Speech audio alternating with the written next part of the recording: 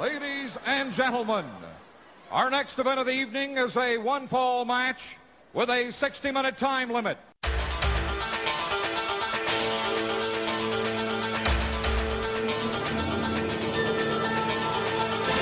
What I'd like to have right now, where the big boys play. This is where the big boys play, huh? This is where the big boys play. This podcast is a member of the Place to Be Nation family. Visit us at placetobenation.com, the only place to be in your pop culture world. Well, hello and welcome to another edition of Where the Big Boys Play. As ever, I'm here with Chad. How you doing, Chad? Doing pretty good tonight, Parv. 3 more days at the shoot job, and then I kick it to the bucket.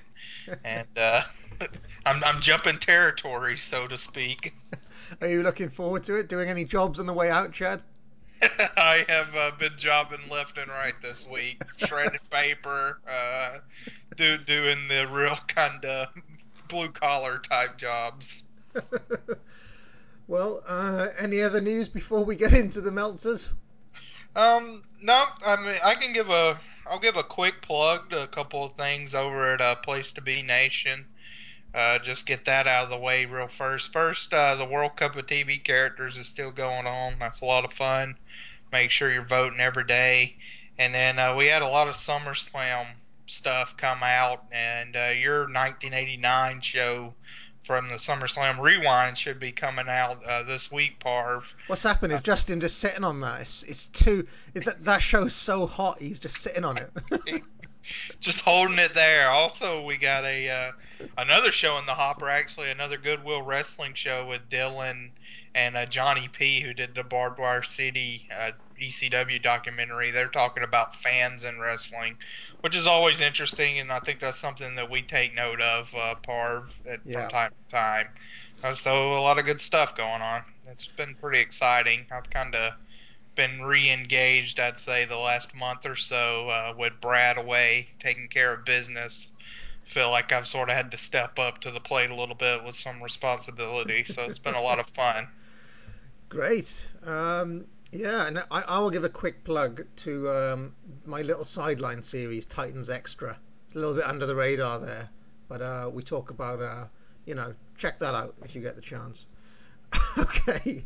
How was that for a plug? That was great. Okay. Let's get into the Meltzers then. And the Torch is back with a vengeance this week as well, right, Chad? Yeah. Good showing for the Torch this week. Okay, well, my first edition is... and I should say, thank you very much to Will for last week's show. Yes?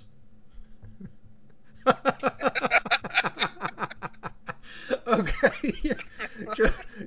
It's time for the Wrestling Observer Extra. Wrestling Observer Extra. With Dave Meltzer. July the 29th is my first one, Chad.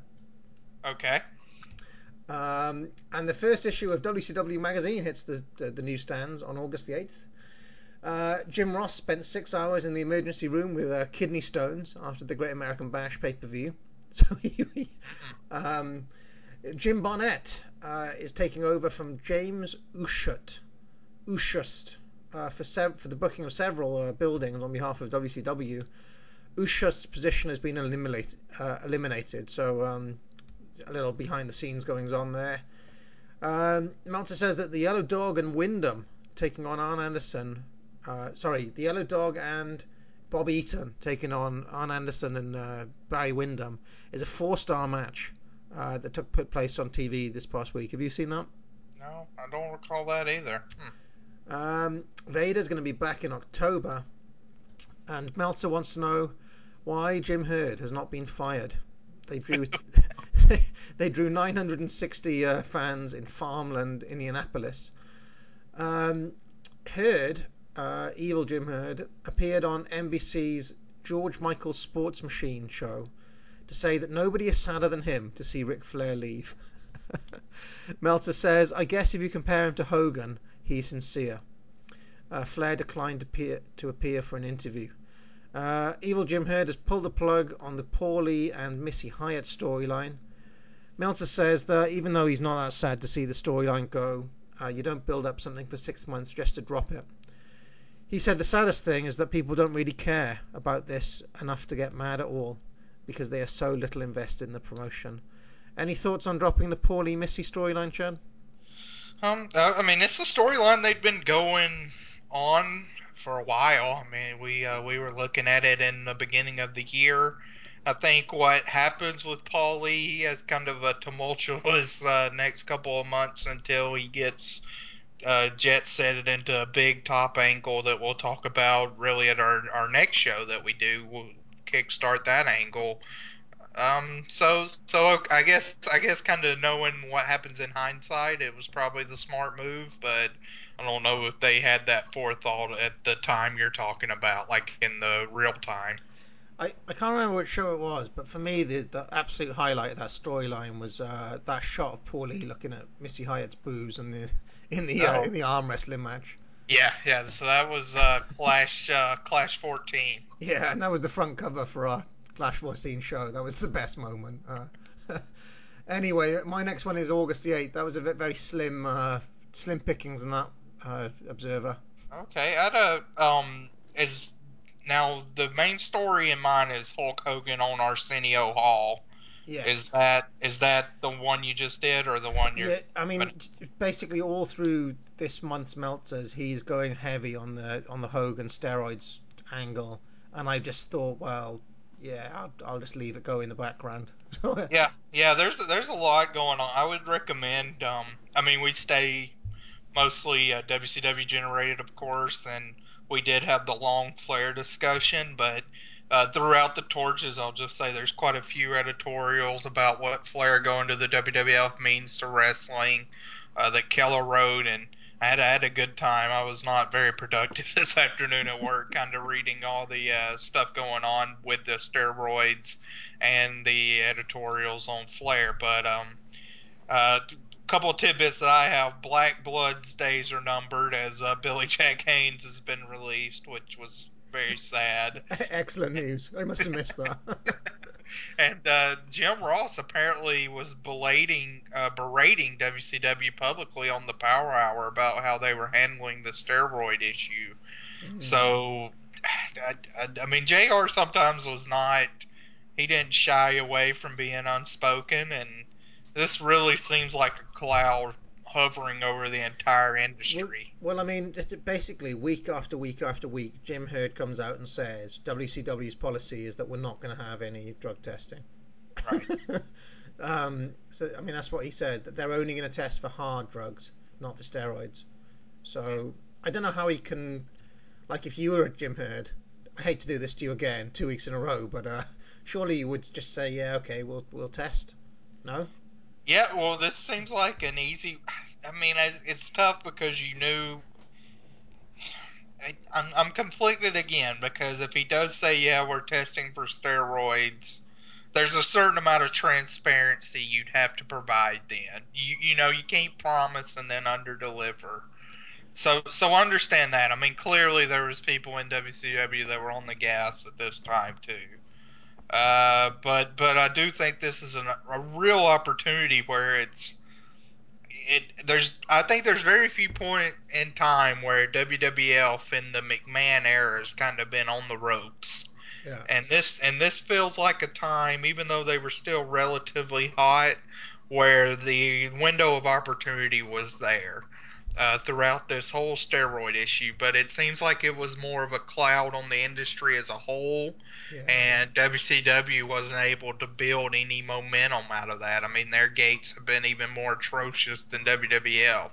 So I wonder if that's I mean, to me, it's one of those retrospective things I'd love to see, that if WCW was hot and they had their crap together at this point in time, if they could have made a run at Vince and kind of used his bad publicity against him and gained public opinion for their product.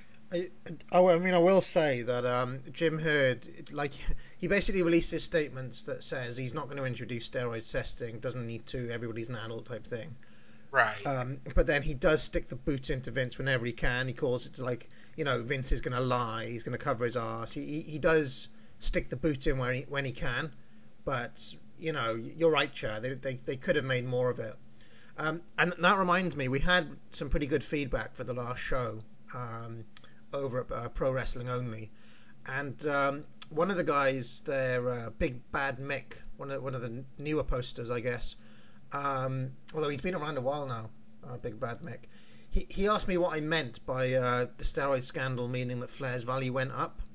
And I just thought I'd elaborate on exactly what I meant there. Basically, even though Flair, has a decent body, he's obviously not roided up, and he's got the look of a wrestler rather than the look of a muscle head. And he also brings a kind of like a legitimacy, like kind of non-steroid legitimacy to the product. That's kind of what I meant. That if you're going to try to steer away from steroids, Flair's not a bad guy to kind of be symbolic of that. Do you know what I mean, Chad? Yeah, I mean we don't know obviously whether he was or wasn't, but I would say certainly compared to someone like Lex Luger, the appearance is there that you can believe easier that Flair was not. So it wouldn't have been a bad choice as someone like the face of this clean arrow, and I do clean in quotation marks. Yeah. But he famously did a lot of step machine, right, Ric Flair? He famously did a lot of what? I'm sorry. The step machine, the steps, like that cross trainer. Yeah. I mean, I don't know. I think it's so tough and so varying who was not. I kind of, if I had to say, I would say most guys were taking them, and including Flair, and then it gets into a morality issue, which I guess we don't have to go into on our personal opinions, whether yes or no, but it certainly didn't. I would like to go on record to say that I do not believe that Lex Luger was on the gas. You're gonna make that statement right now. Was it 4% body fat? Yeah. Okay. Yeah, and a couple other tidbits, and this is Torch 132, just as a number. Tony Schiavone was on the Jim Ross call-in show on WSB 750 in Atlanta, and he defended Hogan. So I thought that was kind of interesting. And JYD has finally been released, so that's sad news. And that's I guess we sort of touched on it now, but I mean, this really was the end of the road for Junkyard Dog. Yeah. He would pass away, I think, about 7 years after this, but this is his last. I can't even remember him doing anything with the WWE after this, or WWF. Doesn't he have another little run at some point? 92, 93? No? With WWF? No, with WCW. Oh yeah, that's right. He does come back. Okay, so yeah, we can hold off on that. Yeah. I think he does. Oh god. And after Luger won the belt, he's been facing Bobby Eaton on house shows, which Keller reports have been disappointing because there again the fans are kind of confused on whether to boo Luger or not, which I find a little perplexing. I mean, I did not think that the ending of that cage match was that ambiguous. I mean, to me, clearly Luger used the tutelage of Race to win the title, and I think the problem with that, because I remember watching it years ago and being quite confused by it. I was much less confused by it this time round, I have to say. But I think the problem is that Race was much less established as a. It's not like Race was an established heel in the area, Race hadn't really been around, so it's like, oh, what's this? Harley Race is here, and he's with Mr. Hughes. It was more kind of like, it's not like those guys were established as Team Evil, so it's not like Bobby Heenan turning up or Jim Cornette turning up or something, I think that's more. I think the point is that Race turning up isn't enough to turn someone heel, Yeah, I can see that, I guess. But even still, I mean, I guess to me it seems like it was pretty. I don't know. I mean, I wasn't that confused. Maybe with the Race deal, what you're saying, but he clearly took help from an outside force to win the title. So that immediately should kind of click in your head. Heel turn. And that was meant to be like a double turn as well, because Wyndham is basically a face after that point as well. Right. Mm. And that's all of that torch. Excuse me. Okay, well, the next Meltzer is a bumper issue. It's August the 8th, because Dave has got his mid-year awards for 1991. And I think that there are very few people on Earth better placed than Where the Big Boys plays Chad Campbell to comment on this. Because you probably have watched recently as much 1991 wrestling as Meltzer had in 1991. So I'm going to give you the award, and there is absolutely a shit ton of these, Chad. So let's try to do it quick fire, okay? Okay. I'm going to give you the award, and you tell me if you agree with Meltzer's pick, okay? All right. Wrestler of the Year, Jumbo, and he says that without any shadow of hesitation.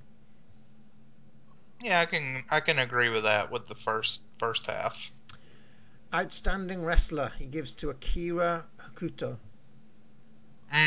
Okay, so this was when I'll be brief, but this is when Joshi, I think, really kind of became the de jure kind of style in wrestling. You started seeing it creep up with the Crush Girls and stuff like that in the 80s, but then in the early 90s it kind of comes back, and of course in 93 with the big boom with Dream Slams and all that. This is something I can defer to Otani's Jacket or someone like that more on, but it does seem like you were starting to get a groundswell kind of after the 80s boom of the 90s women, and Akira Okudo was one of the ringleaders for that. But I haven't seen a ton of her, honestly, from 91. What I did see, it was good. She had a good match with Minamiya Toyota, and a couple other good matches in that time frame. So I guess I can see how that's not a bad choice. Now, where do you stand? Because I know that some guys, like Will, for example, are well, to say the least, not very high on women's wrestling. Where do you stand on it? Yeah, I have no issue. I quite enjoy it when it's done well.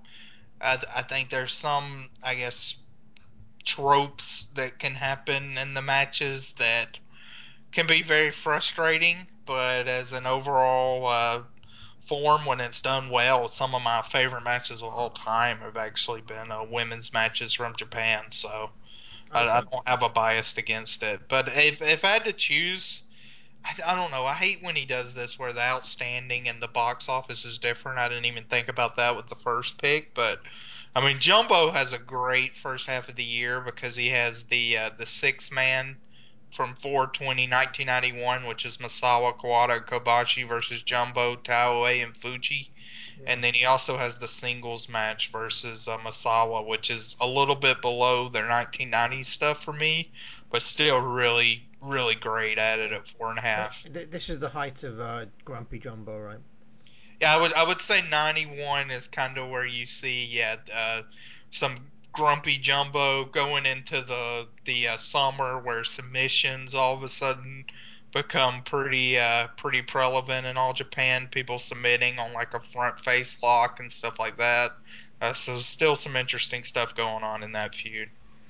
So then he's got best baby face, Hulk Hogan. Well, so that is in the this is kind of in the brunt of the Desert Storm angle, and Yeah. Hogan was over. I think there's no doubt about that. So I can kind of go with that. Maybe I'm inclined to say maybe Savage after his turn at Mania, but I don't think that really kickstarted until the second half when he gets into the feud with Jake.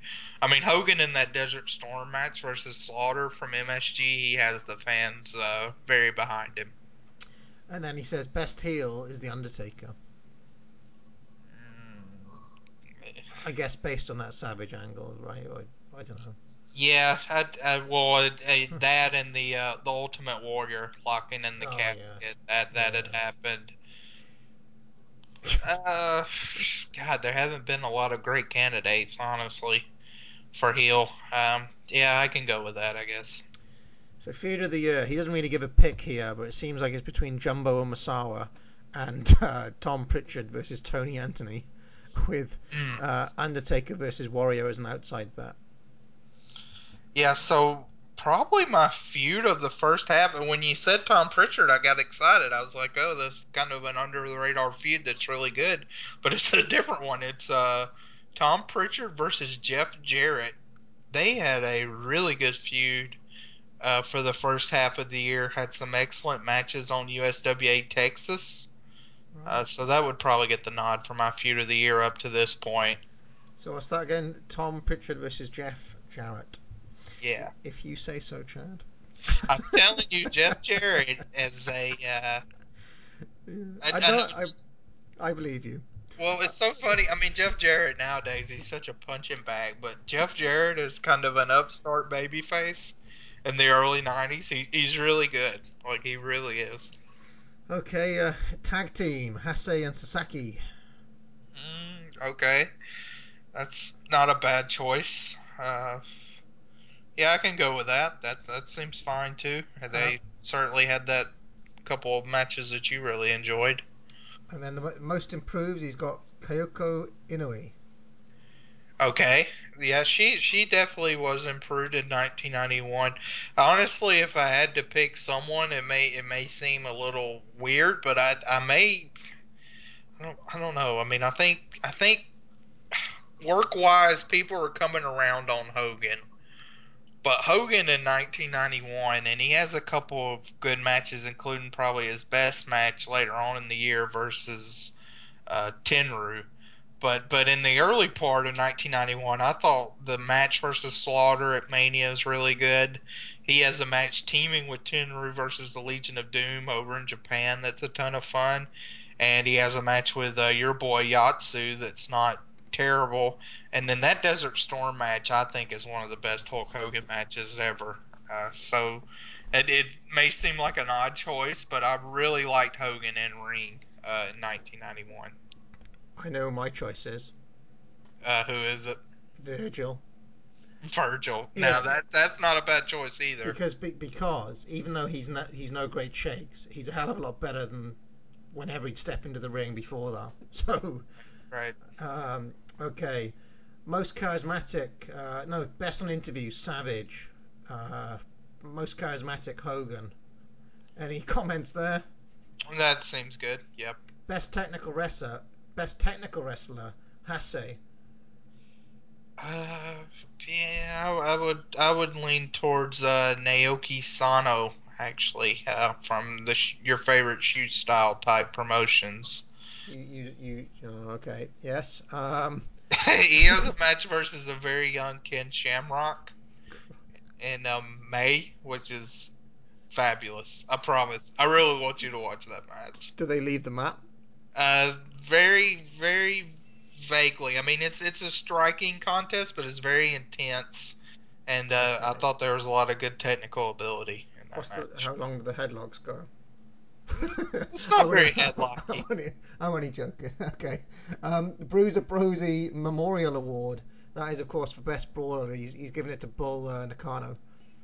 Yep, I can see that. Best high flyer. Yoshiro Asai. Oh, yeah, you know who that is, right? No. Ultimo Dragon. Oh, right, okay. I would go with El Hijo del Santo there, just kind of to give him a bone. I think his best two matches in 1991 are in the first half of the year, versus Brazo del Oro, and then versus Negro Casas, probably his greatest rival. Meltzer gave out a huge amount of awards here. Most underrated wrestler, and now he's picked Naoki Sano. Okay, yep, I can certainly get behind that. Best promotion, and this goes to what you were saying before, All Japan Women's. Yeah, I would still be leaning towards. I sometimes I feel like I have a bias towards All Japan, especially in 1990s, but it's just my favorite style of wrestling, probably of all time. So I gotta lean towards All Japan. They were still cooking out some great stuff around this time. I think WF had a pretty good 91 under the radar. Like WWF is an interesting 91, I'd say, where their highs are really high, and their pay-per-view output is really good when you look at it. Like Rumble 91 has the great opener, kind of the shocking title change to Slaughter, and then the Rumble, which is what it is, and then WrestleMania 7 has a lot of good stuff kind of mixed in, and SummerSlam 91 is one of the better. The sum is greater than each individual part type shows where the booking carried it. yeah, But then they also have some weird, like, kooky shit. Like, there's so much memorable stuff with the Savage and Warrior, or Savage and Jake stuff, and then Savage and Warrior and stuff like that. But there's some dreadful stuff too with the Desert Storm, Iron Sheik returning back as a descendant of Saddam and what have you. okay, yeah, true. So his best television show, he's given that to All Japan, but he wanted to give it to All Japan Women's, but he couldn't because they don't have a week-to-week show or something. So he's like all over All Japan Women's at this point, Meltzer. His match of the year, he wants to either give it to Bull Nakano versus Hakuto or War Games, but he's leaning towards War Games. Does he give the date on that match? Is it January 11th? January 5th, I think it was. Oh, January. Yes, I'm sorry. It's January 4th. Yeah. And yeah, that's a good match. I mean, my match of the year overall for 1991 is Savage versus Warrior, which is kind of I'd say a niche pick, but if I had to choose based just strictly on work rate, it'd be that 6-man from All Japan from 420 that I referenced earlier. I got that at 4 3/4. It's a great match. And then Rookie of the Year, he's given to Lightning Kid from Global. Which he wasn't. Yeah, I hate Rookie of the Year for the Observer Wars because it's so vague. But that's well, he does try to define it as somebody who's been in the ring for less than a year, someone who's literally in their first year as a wrestler. Oh, that's how he tries to define it. So it's gotten more vague over the years because now it's like first year in a major promotion. So just to bring stuff to modern day, there's a guy in CMLL right now, Ray Hechicero, who's been wrestling for 16 years, but it's his first year in a quote-unquote major promotion. So people might vote for him for Rookie of the Year. But yeah, Lightning Kid's great choice. You won't get a Do we think Global is a major promotion? I guess in 1991's landscape, Global probably technically would count as a major promotion. So. And then Manager of the Year, he says, is between Sherry and Paul Bearer, and he gives it to Paul Bearer. Wrong choice. Sherry is amazing in that Mania match. Her switching to Ted, even though I think she got a little lost in the shuffle with Ted with his whole deal with Virgil, I still think she made the most of it when she could. Like the matches, like there's that Saturday night's main event match that Ted has with Brett, that she's very active around. So I definitely love Sherry. I will say I can't remember which tape it was, but there's a Coliseum home video tape where they do manager cam on Sherry. Have you ever seen that? No. Christ, she's like Teddy, like she's got a mic. You can hear everything she says because she's mic'd up, and she's anybody who's seen it will remember it. It is excruciating. It's like a 10-minute match and she's going on about Teddy Boy all the time. Best TV announcer, he doesn't really seem to fancy anyone and almost gives it to Jim Ross by default, but he doesn't seem to like Ross's work. He says Vince McMahon has no credibility, so he can't give it to Vince. So yeah, I mean, I've enjoyed Ross this year. He's worked with a variety of partners and done well. I'm tempted to give it to Shivani, I think he's been excellent. Just based on 2 shows, though. Best major wrestling card, he says Wrestle War, probably. Although he does consider various Tokyo shows, but he gives it to Wrestle War. Yeah, don't have a huge problem with that, I guess. And then, weirdly, the final award is Best Wrestling Maneuver. Orihara's moonsault out of the ring. Okay. So So there we go. Oh, just real quick. Actually, I do have a dispute of best wrestling card. There was an All Japan card on April 18th that has a Hanson Spivey versus Williams and Gordy tag match, which is really cool with Hanson selling the he sells an injury throughout the match. So it has that match. It has a Kenta Kobashi versus Dan Crawford or Phil LaFon match. It's third from the top, and that's a good kind of juniors type match, like 3.25 stars. And then kind of your main event is that Jumbo Masawa match I referenced earlier for the Triple Crown. So that's 3 really good matches on top. In fairness to Meltzer, he does cite that card, but he reckons that he's only seen the big matches from it, so he can't pick it because he hasn't seen the whole thing or something like that. So yeah, I guess that's fine. Okay, so that was a little bit of a departure, but I thought it was interesting to see if you're broadly in line with Meltzer there, Chad. Surprisingly. Yeah, I would say in general, Meltzer and us are.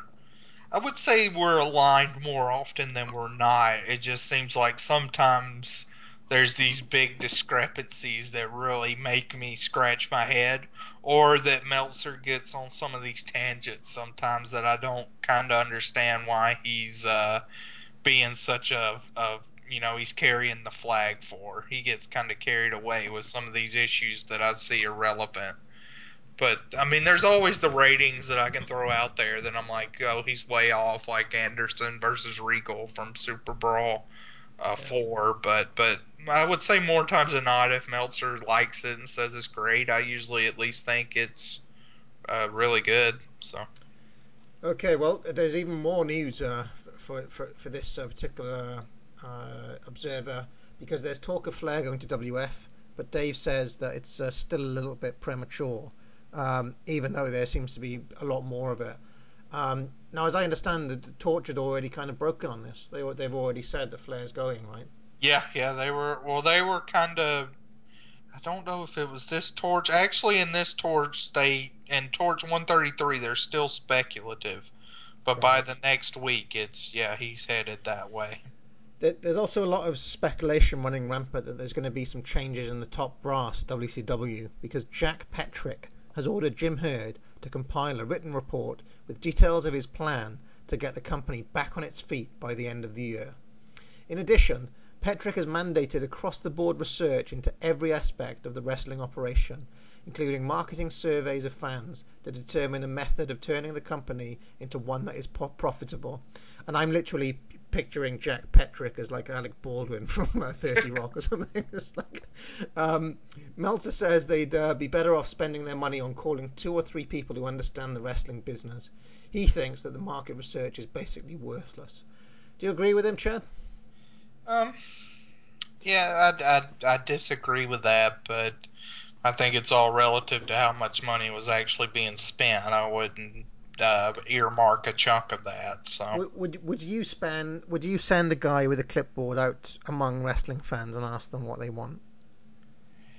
No, I don't think that's very conducive, because that's kind of there's the adage of playing to your audience, but I think in some ways you have to dictate what the audience will respond to and then adjust accordingly. Can you imagine what Jim Herd's action plan was like? I can only imagine the details of that report. Yeah, there's no telling. In related news, Bill Watts said that he is willing to run the company, but he wants a percentage of the turnaround in the bottom line, which is the sticking point with Watts. Brian Pillman will be back as himself from September. And also in the feedback at Pro Wrestling Only, did you see Superstar Sleazes? That's Marty Sleaze, as I like to call him. Did you see the defense of Yellow Dog that he put together? Yeah, I ignore Marty Sleaze. He has no-sold me on too many occasions. Okay. I can't be bothered with these young punks. Okay, well, that's there at Pro Wrestling Only for you to look at. His defense of the Yellow Dog. I don't know how he.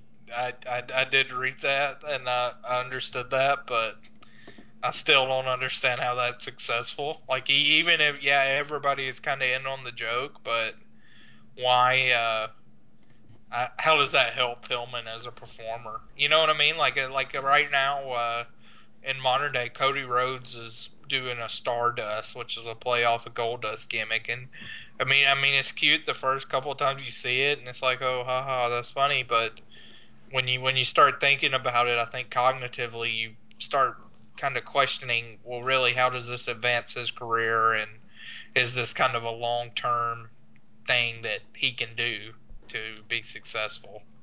No, I agree. I have to say I'm not really convinced either. And I told you my booking idea. Make it El Gigante. I think that would be the funniest thing in the world. Like with it when if they made him the yellow dog, and then everybody made out that they didn't know it was him, that would be funny because only El Gigante looks like that. Anyway, there's going to be a tournament for the new junior heavyweight title coming soon. Dusty has booked himself on the upcoming Tokyo Dome show, teaming with Dustin against Saito and Wyndham. There's also Sting and Muta versus the Steiners, and El Gigante versus Vader planned for that show. Eddie Gilbert is coming back in. They've ordered a new WCW belt, which will be worth $17,000. The one that Flair has was purchased for $28,000 at the time, which would have been back in 84, 85, I guess. I think 85 they brought that big gold in. Yeah, the big goal. It's now worth closer to $40,000. Luger, for his title win, was wearing an old Florida title with a makeshift metal plate saying world title on it. What do you make of the new WCW belt? Because we get to see it for the first time. Yeah, I would say it's pretty nondescript. A very neutral belt. Not one I hate, but not one that I adore either. So, not a lot of big thoughts on it. Yeah. Well, if I give you a choice between that belt and the spinner, what would you take?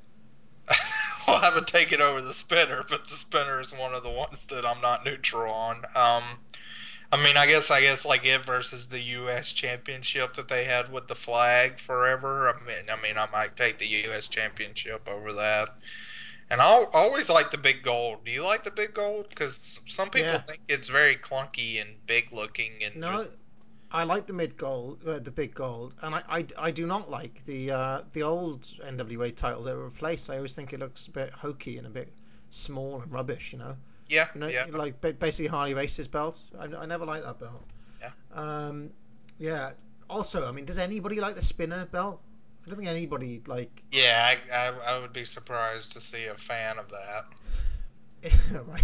Now, listen to this, Chad. Teddy Long, PN News, and Johnny B. Bad appeared on the Black Entertainment Network on a sports talk show. Meltzer said that the funniest part was when the presenter asked why it's been so hard for black guys to get into pro wrestling, when PN News is a white boy from Nebraska and Bad is a Jewish guy with a great tan from New York City.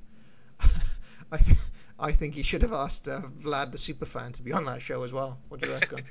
I guess so. Get his public opinion on that, since nobody seems to know definitively what race he is.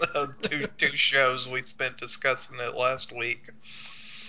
And finally, they've scrapped plans for the four-man American Patriots and for the related TV show.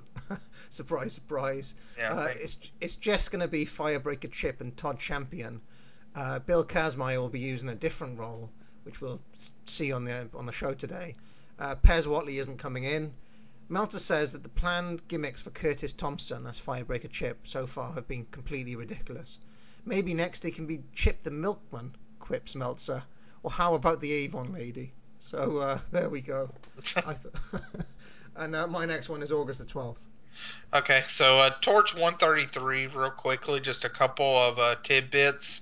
Apparently, this clash that we're watching today was supposed to be headlined by Zink versus Luger. And get this, a Georgia red clay match, which would feature 10 guys wrestling in mud. If that doesn't sound like wrestle crap, I don't know what does. They said the buy rate for the bash was a 0.9, which doesn't seem terrible.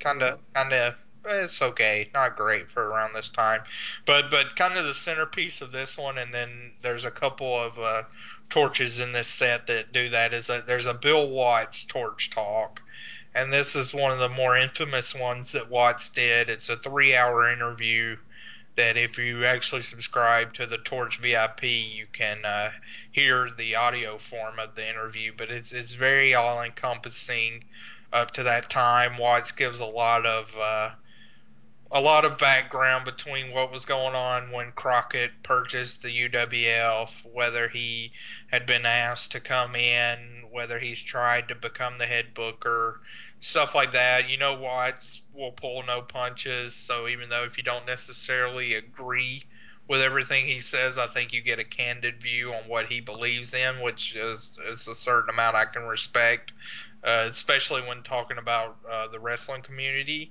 In this one, he blasted Dusty. He talks about how he never stole talent from Jerry Jarrett. Talks about how I thought this was pretty astute. Like he in his defense against Dusty, he talked about how Dusty talked about he in Florida he would break records like attendance wise at these certain stadiums and events.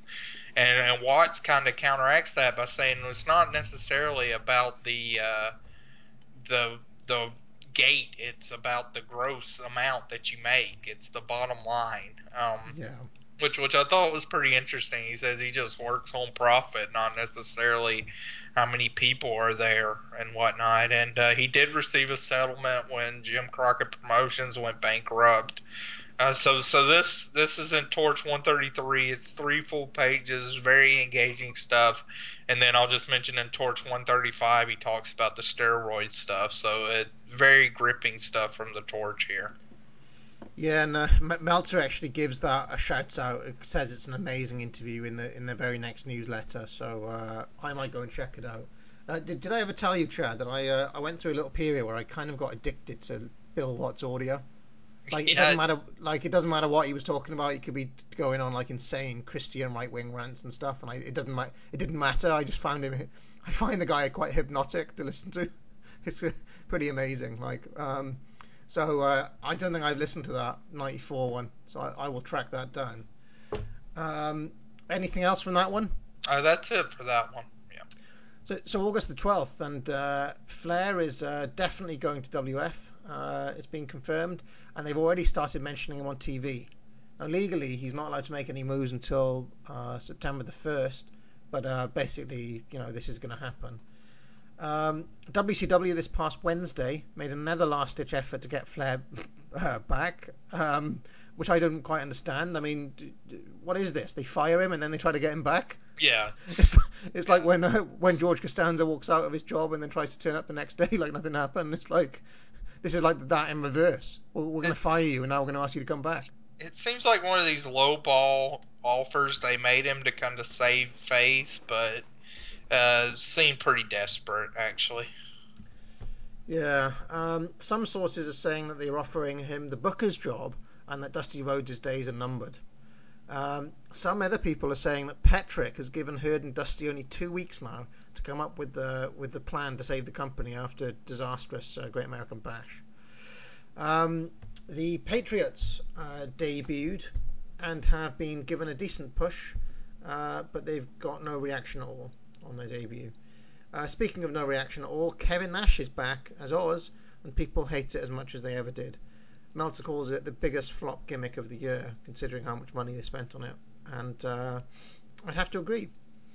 There's also talk of Abdullah in a white box.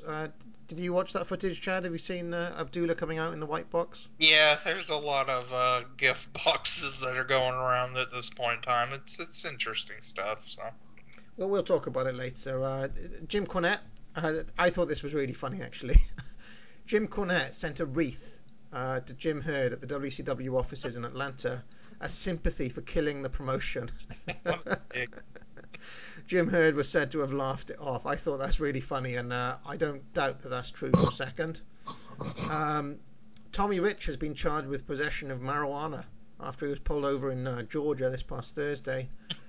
And according to the WCW hotline, the Freebirds are set to be dumping their manager. We can only hope. And my next one is August the 19th.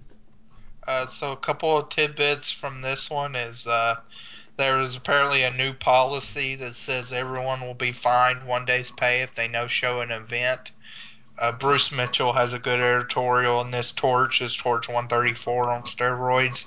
And then Greg and Vern Gagne, I guess, met with WCW at this point in time, which I think is pretty interesting because I guess the wound was still pretty fresh of AWA going out of business. So that's kind of one of those what ifs if they would have been brought in.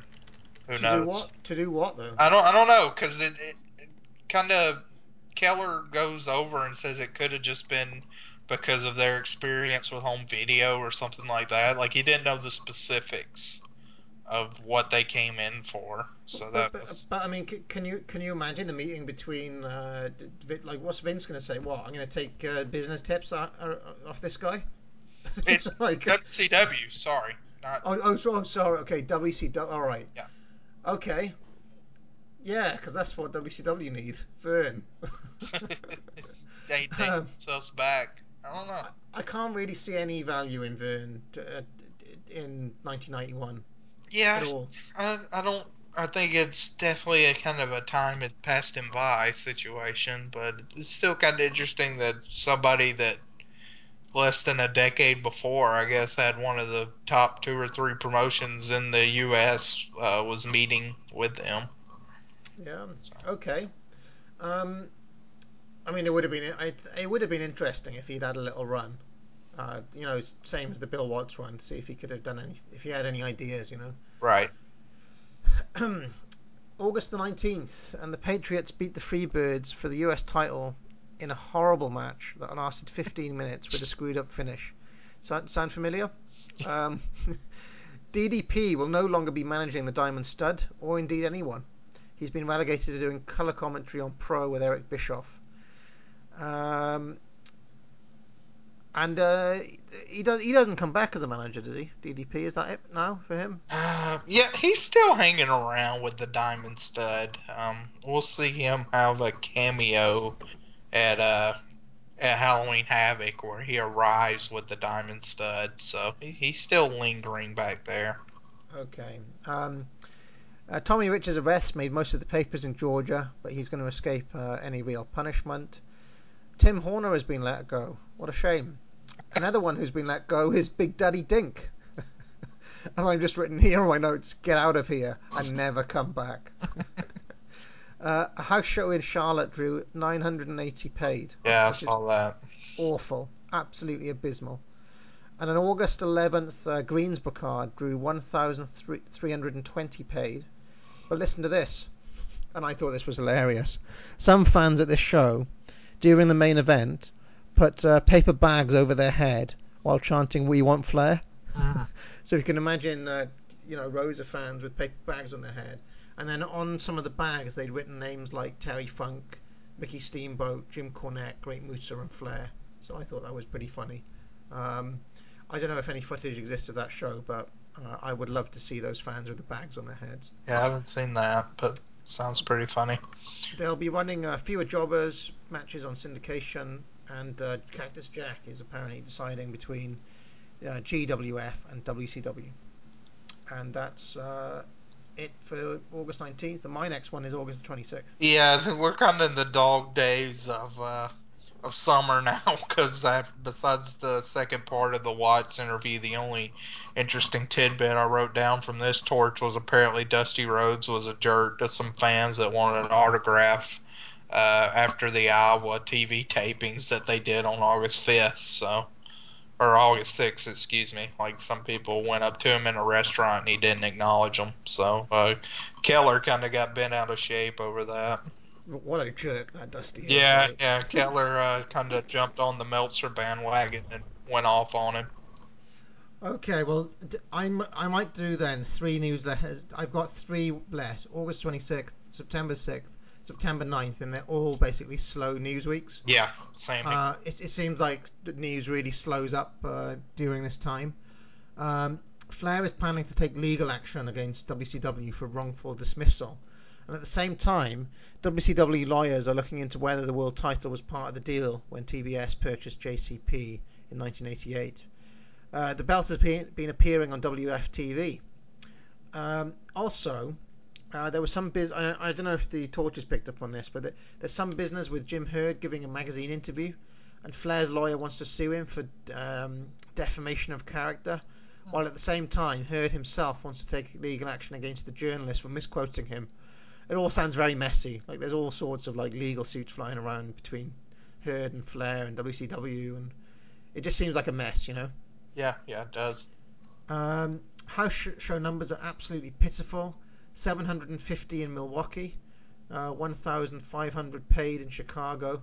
Things are looking a little bit better in Dylan Hales' neck of the woods, 2,500 in Chattanooga, and that's literally their biggest show for weeks. So, and then advanced ticket sales for the Meadowlands Clash are disastrous. The one that we're watching, only 1,200. Nikita Koloff is gone because he originally signed for $1,000 a night. When it expired, the company didn't want to keep the deal at the same price of the negotiation. So Koloff's gone now. Any big loss, do you reckon, Chad? I mean, I thought he was fine. Certainly not great in his role, but okay. But I don't think it's a big loss. It's kind of jarring considering he was just put over Sting on the pay-per-view, but I don't think it's a huge loss. And as we see, Sting's in a much hotter feud by this show. So apparently they were planning to bring in Jim Herd's Hunchback gimmick, and they asked Kevin Sullivan to be one of them. Can you imagine the look on Kevin Sullivan's face when they asked him to be a hunchback?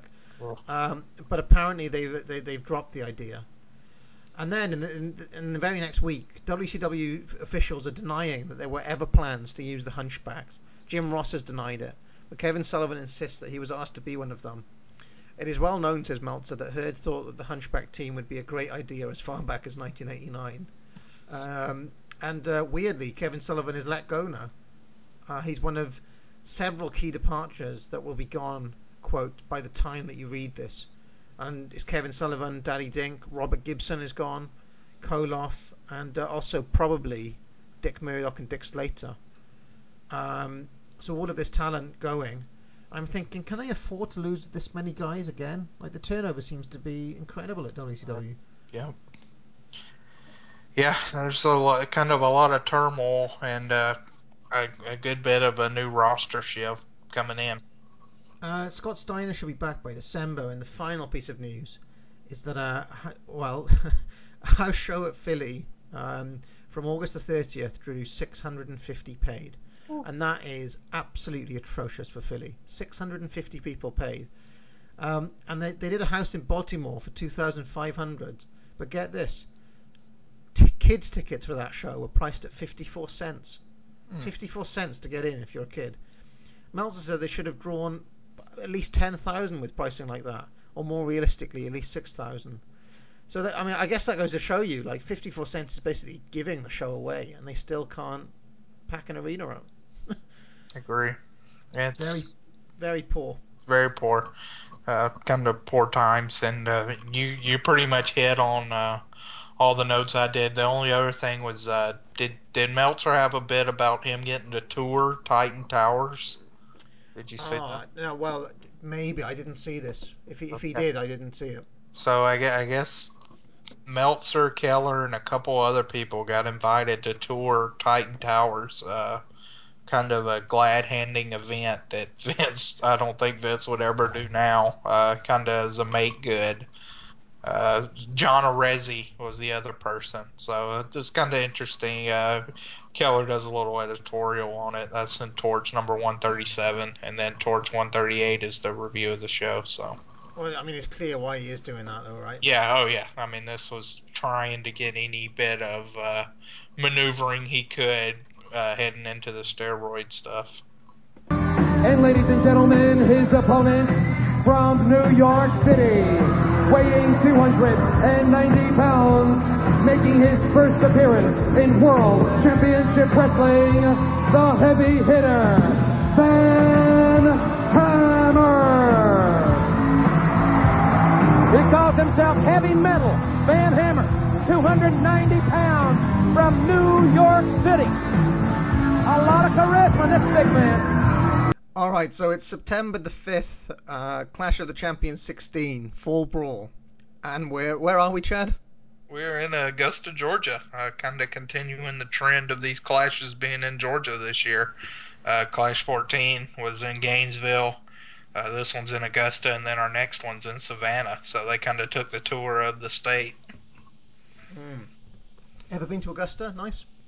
Yeah, actually, a couple of years ago, I had to spend a lot of time in Augusta for my job. Are you familiar with the Masters golf tournament, Parv? Yeah, I know what it is. Yeah. Yeah, so That's where it is, right? Of course. Yeah. So. Oh, great. Okay. I'd never drawn the connection that Augusta was in Georgia. It's probably, I will say, it's probably my second or third favorite town in Georgia. So that's the ever important Chad Georgia Power Rankings. It's in a top three. Where was that place my parents went? Was that Savannah, wasn't it? Yeah, Savannah. Now Savannah probably for me would be number one. I don't know if your parents liked it, but oh yeah, they loved it. Yeah. Yeah, so that's probably my number one place in Georgia, and then Augusta's kind of fighting with some parts of Atlanta if I can stand it for number two and number three. Okay. I mean, just going into this show, the hosts are Jim Ross and Tony Schiavone, but I don't know about you, Chad, but I just like watching the opening credits and watching the start of this show. I really feel like we've transitioned into like a new era.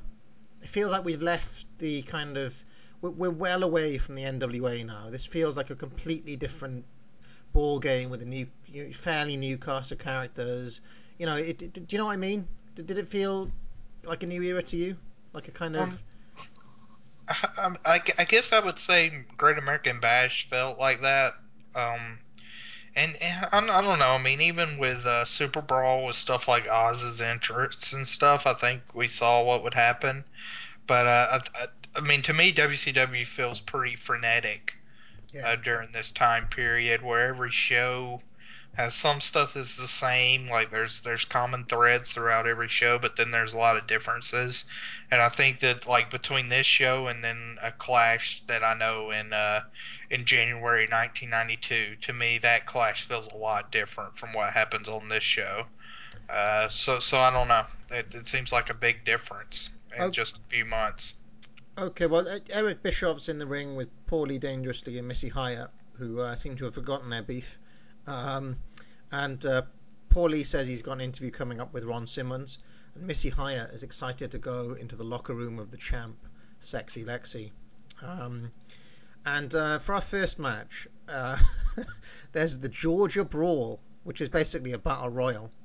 And I couldn't really believe they did this, but we watched Gary Michael Capetta introduce every single member of this, and they walk down the aisle, and he gives them the full introduction. And then every once in a while he'd have like he'd be kind of padding out his thing, and so he'd like have a little conjoining sentence or something. It's like, and the next competitor in this roll call of... It was ridiculous. Yeah, he had to filibuster a little bit. Yeah, so, well, there's Z-Man, Tommy Rich, Bobby Eaton, Ranger Ross. Now, did you notice? I thought this was really interesting. The camera did not clip to Ranger Ross, and he didn't get a name caption. Everybody else got the camera cut to them and a name caption, but Ranger Ross basically is like he didn't exist. Sad. Oz came out without his mask or anything. A short haircut too now. Yep. Tracy Smothers, PN News, Buddy Lee Parker. I mean, loaded card. Austin, Stunning Steve was there. Dustin Rhodes, Terry Taylor, Big Josh, Barry Windham, One Man Gang, El Gigante. And the common thread through all of this, although the audio wasn't great on the show, I didn't think anybody was over. Just like nobody really got a cheer there, or a boo or anything. Yeah, not a lot of big reactions. Yes, so my notes are not particularly extensive for this Battle Royale because I never know how to take notes during them. But what did you make of this? Yeah, I don't like battle royals, and kind of as a companion piece with this show, Matt D, who's going to be doing our articles as we mentioned in Great American Bash, he talks about this match and the Johnny B. Bad Sting match, but and in this particular article, he talks about why he does like battle royals and articulates that. But I did think Tony was very good on commentary, talking about how the strategy is staying in the middle of the ring. That's something I've never really thought about, but it makes a lot of sense. I mean, it's going to be tough to get thrown over the top rope if you're a big guy and in the middle of the ring. And then One Man Gang actually had a pretty good showing in this, where he was looking pretty fierce. The only other notes I had was Austin and Barry Windham eliminated each other and kind of had a little scuffle on the floor. So it looked like they may be feuding with each other. And our final four is Dustin, Oz, One Man Gang, and Giante. And One Man Gang and Oz eliminate Dustin, and then immediately Giante gives a double clothesline to both of them. So Giante won. He did get, I thought, a little good little pop for winning. But I think on the spectrum of battle royals, I'm usually not a fan of battle royals, and this one was even worse than usual in some ways. So I thought he showed a little bit of fire here, the Giant, and like he was pretty fired up by the win. It's probably the most emotion we've seen from him. Would you agree? Giante's winning you over slowly but surely here. Yeah. I do think he's making baby steps with each show. We'll see in our next show. He's in the Chamber of Horrors. I'm interested to kind of watch his movement in that match. Yeah. Okay. Yeah, I didn't. I have nothing else to add about the battle royal. It just isn't. It seemed like, to me, it just seemed to highlight how shitty the roster was. If anything, that's all it did. And the fact that people weren't generally over. The next match we've got is the light heavyweight title tournament semi-final between Bad Street and Flyin' Brian. Oh, hold on. What about the? Oh yeah, Meltzer gave it a dud. The battle royal. Do you rate battle royals, Par? Nah. Yeah. Especially not ones won by Al Giante. So anyway, yeah, Bad Street taking on Flyin' Brian. The Freebirds come out with him, and Garvin is just beyond ridiculous at this stage.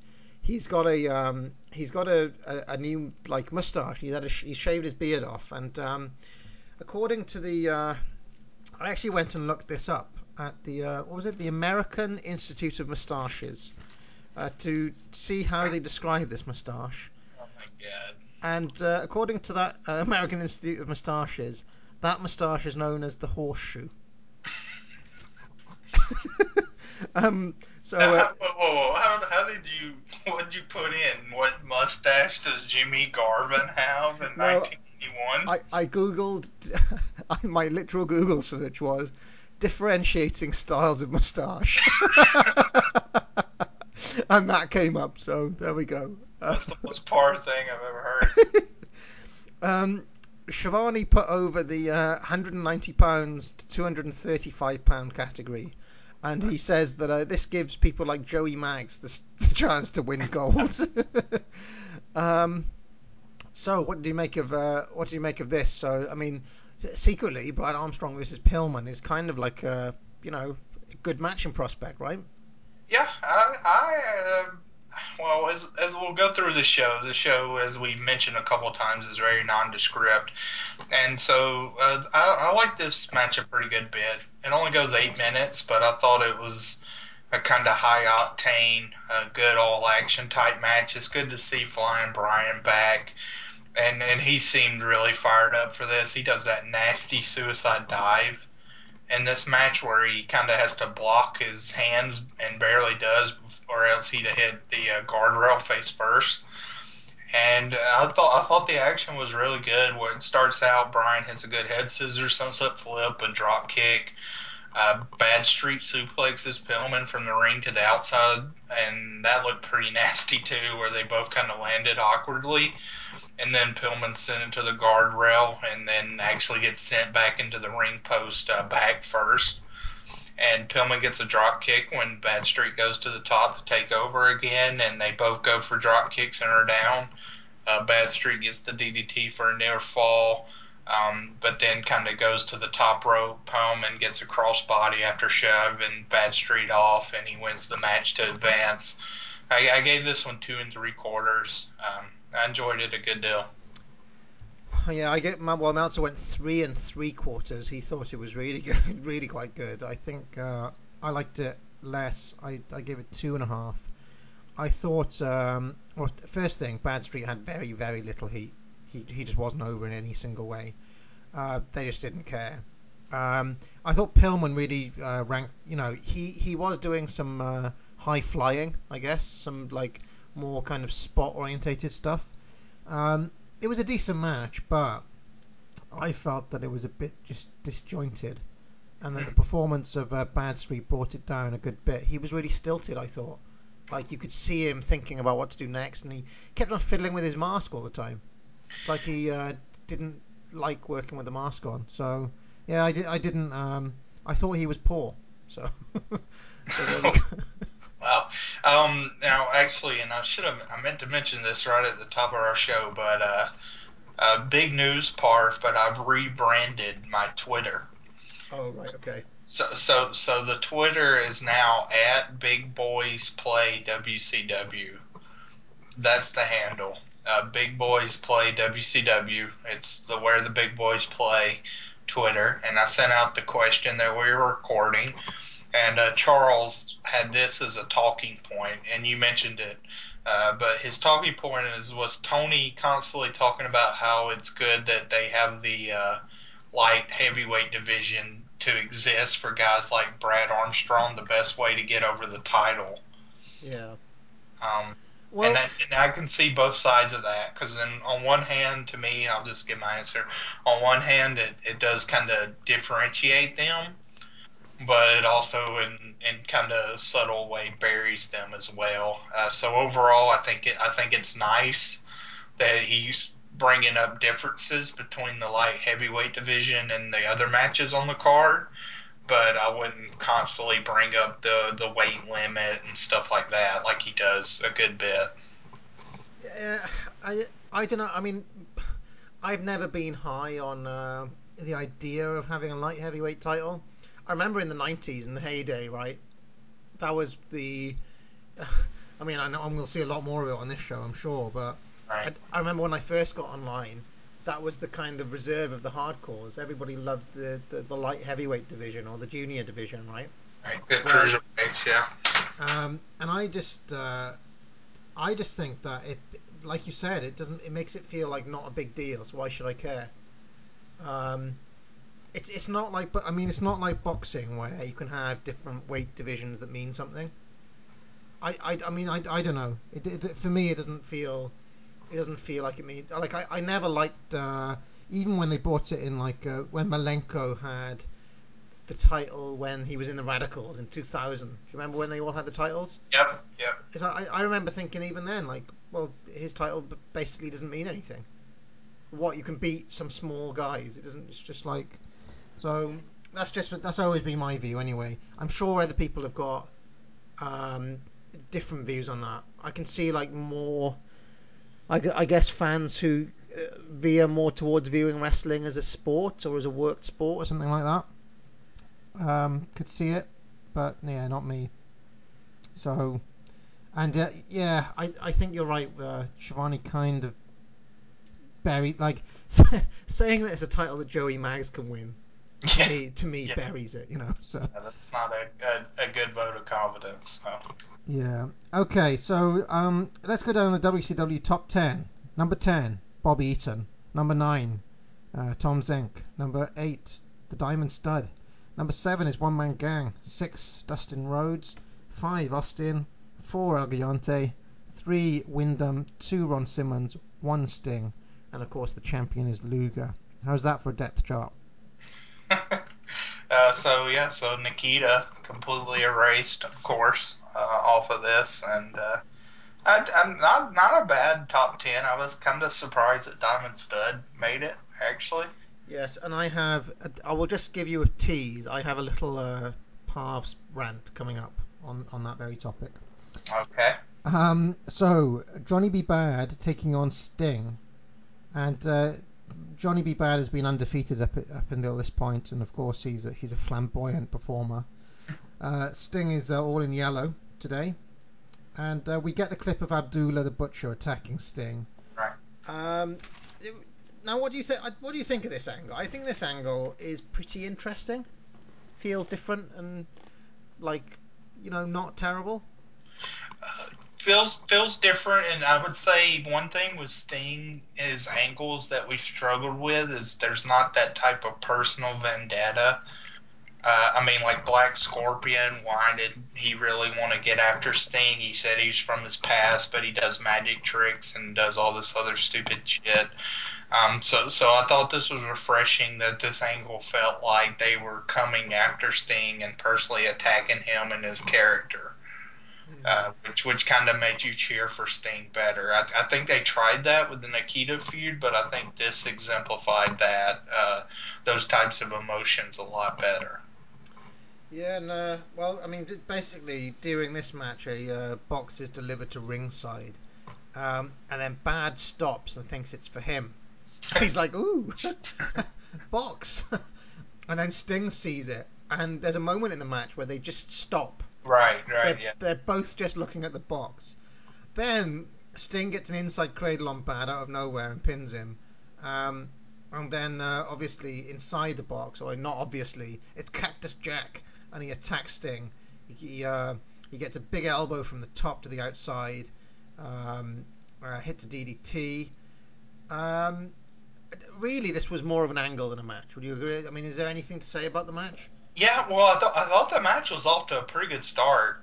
They shook hands, which I thought was weird because Bad's still kind of a quasi heel, you know. Yep. But that was odd. And then they had a really fast paced opening, which we've been pretty tough on Bad in ring so far, and thought he looked green. And I thought that opening here showed more promise than he had up to this point. And then I was kind of excited to see where the match progressed, but like you said, like almost after that, the match kind of slows down with some basic arm work, and then we get the gift box coming down and the description you just gave. So I was a little disappointed that the match started off good and then kind of petered out more towards the angle, but I thought the angle was really good and Cactus looked great. That elbow drop to the floor is one of the more iconic Cactus moments. Yeah. So kind of a real good debut for him on a national stage. Yeah, and he is underrated, as I say. Yeah, in the first 2 minutes of this match, the thought flickered across my mind: could this be a Sting carry job? Could this be the one instance where Sting carries a clearly green opponent? Because when he hit that suplex, I was like, oh, this match might be going somewhere. And then, of course, it basically comes to a standstill.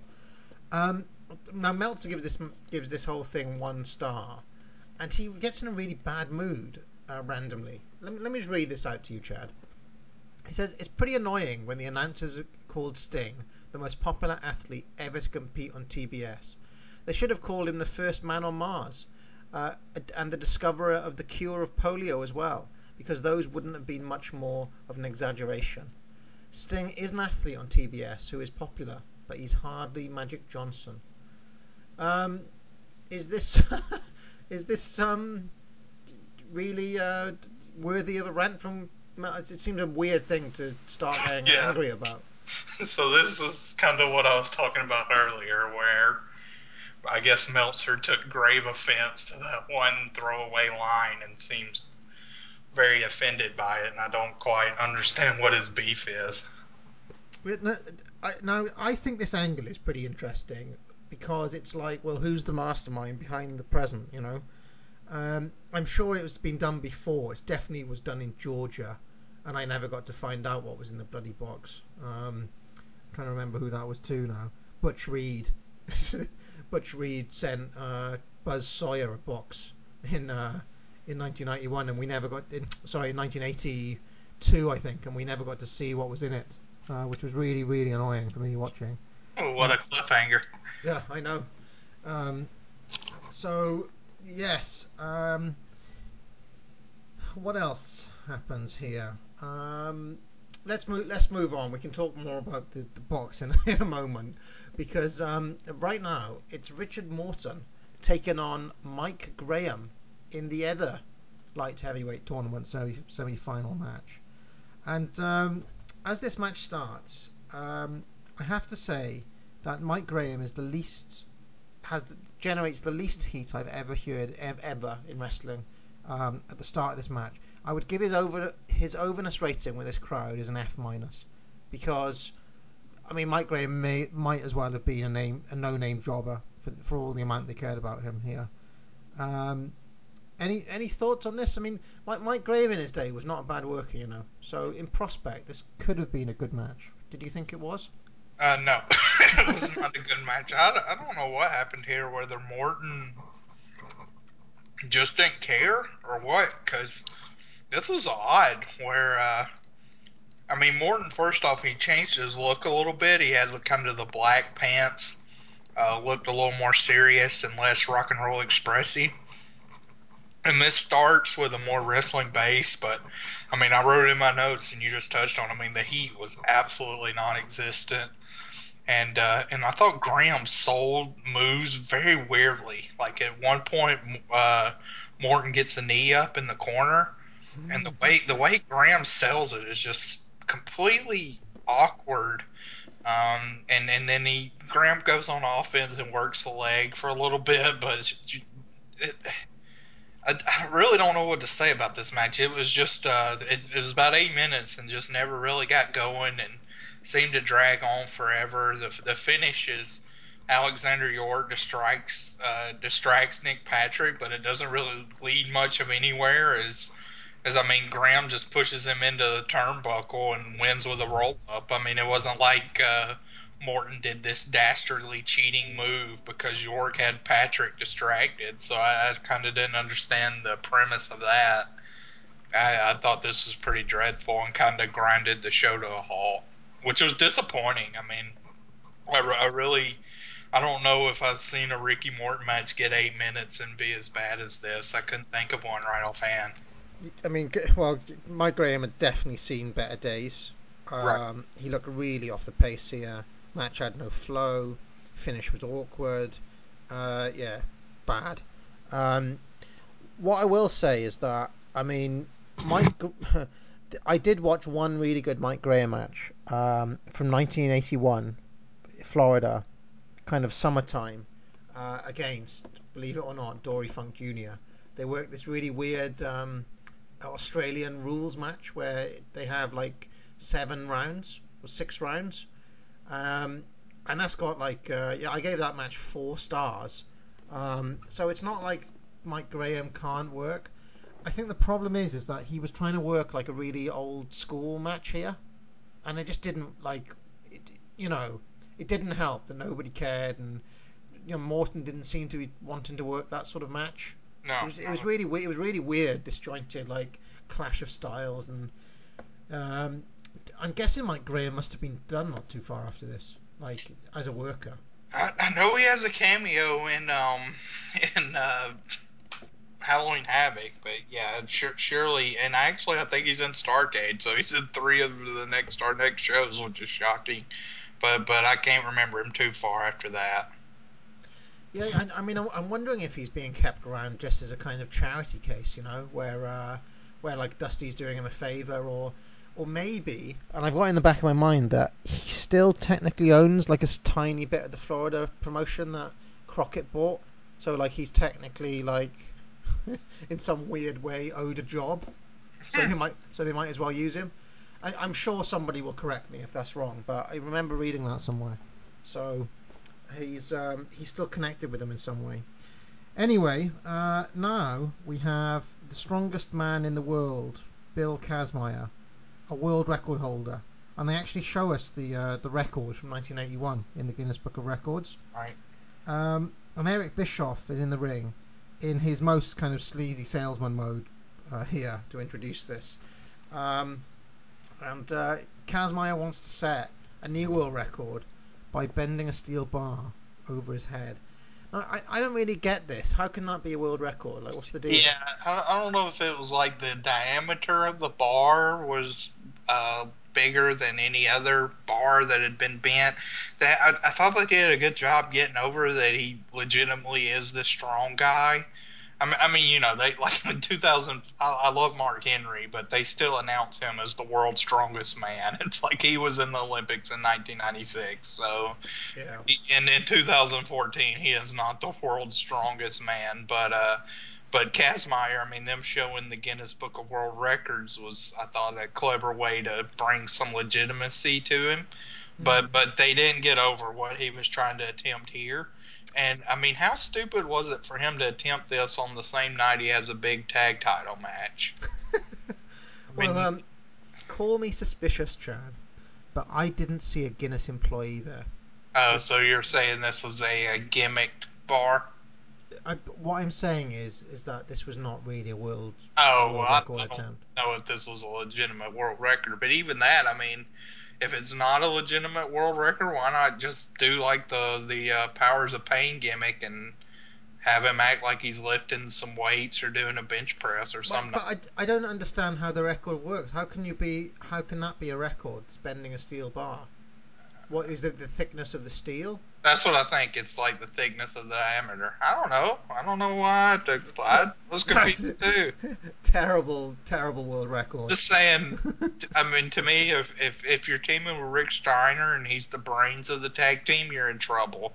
Because I thought it was incredibly foolish of Kazmaier to attempt this on the world. I mean, I don't know, but this would be like on my wedding day, me trying to close a big deal for my job. I mean, I don't know. Just, you got other stuff in the pot.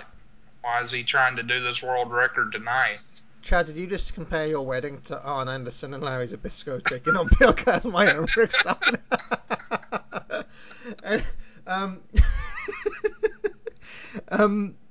Anyway, the fans really didn't give a shit about it. I thought this crowd was pretty mean, weren't they? They just didn't. Yeah, I mean, Bischoff even at one point has to plead with the fans to try to rally behind this poor guy. Come on, give him a cheer. And anyway, I have to admit, I popped myself when Arn and Zbyszko came and attacked him with a weight. I started laughing. I was like, awesome. Thank God this segment was saved from being complete shite, you know. Very foolish of Bill. And Rick, did you see him come out? I mean, he did not show much desperation when he kind of casually jogs out to the ring after they do the attack. So just a quick question. I don't know if you know, Bill Kazmaier, had he been wrestling long at this point? Like, had he... No. Very fresh. So he just decided that he was going to try his arm at pro wrestling after being a strongman. Yeah, I mean, I think he thought he knew his kind of days as the world's strongest man in those competitions, winning was kind of numbered. Right. So he sort of, I mean, he done that in early 1980s.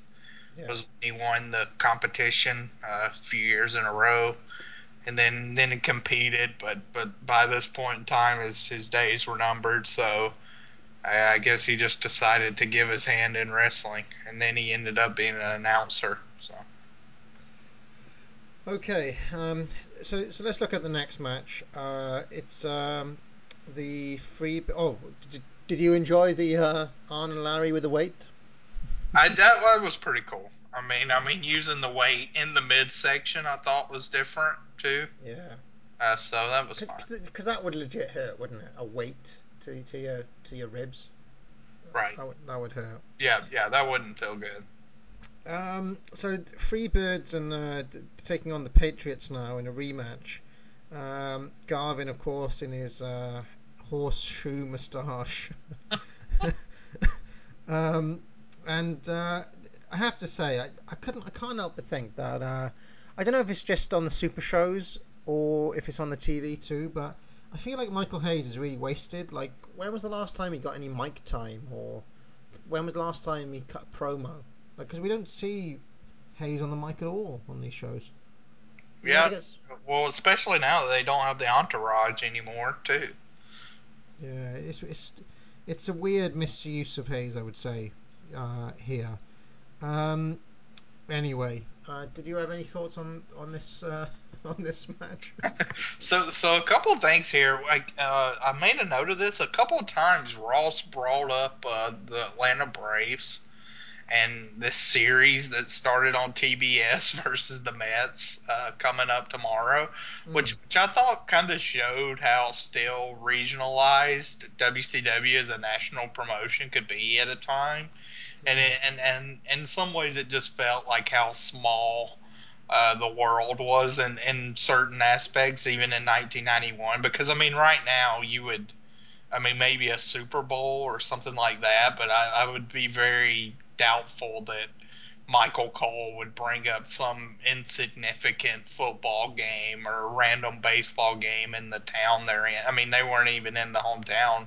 It was in Georgia, but just sort of this kind of insignificant sporting event, because, I mean, you're over in England, you don't really care who the Braves are playing, so that just seemed a little bit off. Also, Garvin, we didn't get a yeah tonight, but we did some new quotes to the repertoire, which I enjoyed. We had all right, shut your mouth. Yes. And my personal favorite was "I'm coming home, baby, I'm coming home." If you were to see my notes, Chad, my notes are literally, and I'll read them verbatim. Nothing match. Full stop. I'm coming home, baby. I'm coming home. That's all my notes say for this match. I also noticed that when he took the arm bar at the start of the match, he took the arm wrench.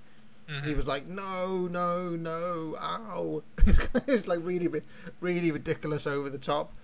He's is he slowly but surely winning me round with his ridiculous talk? I don't know. I think the older he gets, it's more kind of now where, like, it's a secret where he knows he's not cool anymore, but he's still clamoring to anything he has, any kind of coolness that he thinks he has left or retained. I don't know. This match was awful again. This had to have one of the shortest face in peril segments that I've ever seen, where Hayes did a cheap shot on Chip, and I thought, okay, finally they're taking over a little bit. And then we're talking 20 seconds later, Carvin puts his head down, and Chip is able to reverse a move and tag in champion.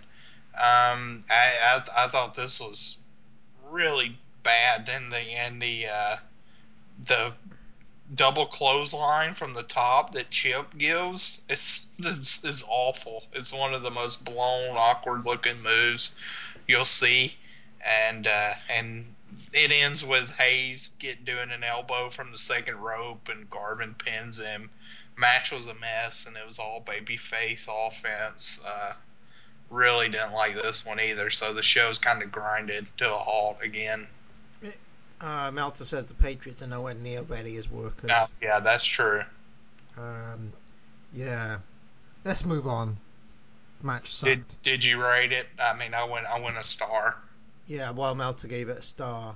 Yeah. I think that's being a bit generous. It was bad. It really was bad. Although, I mean, yeah, maybe Garvin's quotes are worth the star. Yeah. Now we get the interview with Paulie, Dangerously, and Cactus Jack, who I have to say seems to have improved a hell of a lot since we saw him in 1990. Oh, God, yeah. Like, I don't know.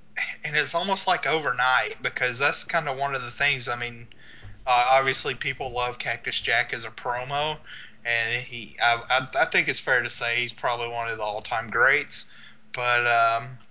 But in 1990, he was one of the worst promos in early 1990, with this weird accent and just terrible delivery and stuff that didn't make sense. But something clicked, and he's pretty fabulous here.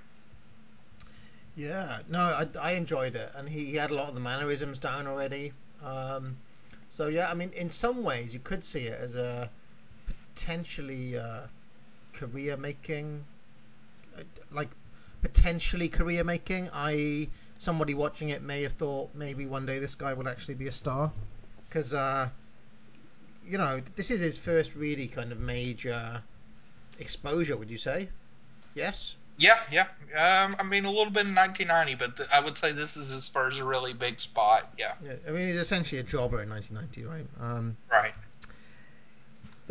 And during this interview, there's a white box, and Paulie's like, "Oh, what's Abdullah doing here?" And they obviously they all assume it's Abdullah, and Cactus Jack is like, "I don't know." And of course, it's not Abdullah, it's Sting, who then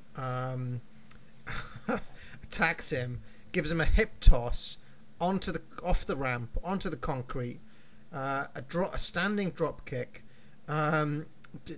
Cactus Jack gets an actual trash can full of rubbish, and we actually see basically a sneak peek of the brawls that they would go on to have next year. Even at the end of this year, there's a TV match that we'll watch from November, a Submit or Surrender match. And it does feel different to everything else that's going on, this stuff with Cactus Jack, I have to say. So I had a talking point, too, around this, and it's another thing I'm a little conflicted on. I'm interested in your opinion. I haven't really fully formulated mine, but so, I mean, Cactus takes that big hip toss to the concrete floor, and he gets right up, which Ross puts over huge, which really helps Cactus out. But do you think him kind of taking those dangerous bumps and no selling them kind of hurts everybody else, and makes everybody else look kind of like a wuss? Or do you think like just his character as a crazy man is enough to kind of overcome that, and you can kind of just see how it's an isolated incident that he'd be able to actually enjoy or withstand the amount of pain he does? I lean towards the latter, because I think the commentators do a good job. Like, he's obviously an unhinged, crazy character, Right. and that's kind of his deal, that he takes crazy bumps, right? So yeah, I don't think it does much to harm anyone else. I think if it was Tom Zenk out there doing it, it would. With Tom Zenk's character, but with he looks different from all the other wrestlers anyway. It's like he doesn't look like a wrestler, kind of. Like he doesn't have the typical body type of a wrestler then, I guess. So yeah, I don't think it devalues I don't think anybody has to take harder bumps just because Cactus Jack is doing it. Right.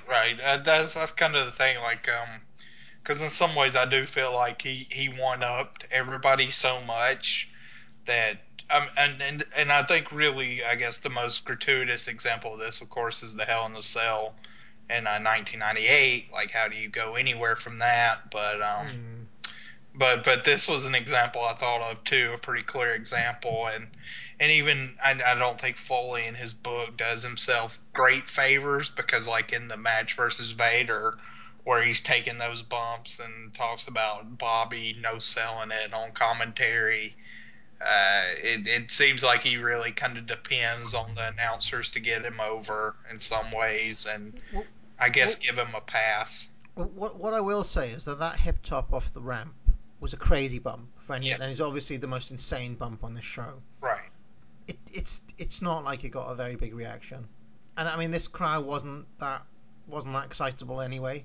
They were kind of like a lukewarm crowd. Agreed. But it's like, if you are going to do it, at least, I mean, you hear the old timers talk.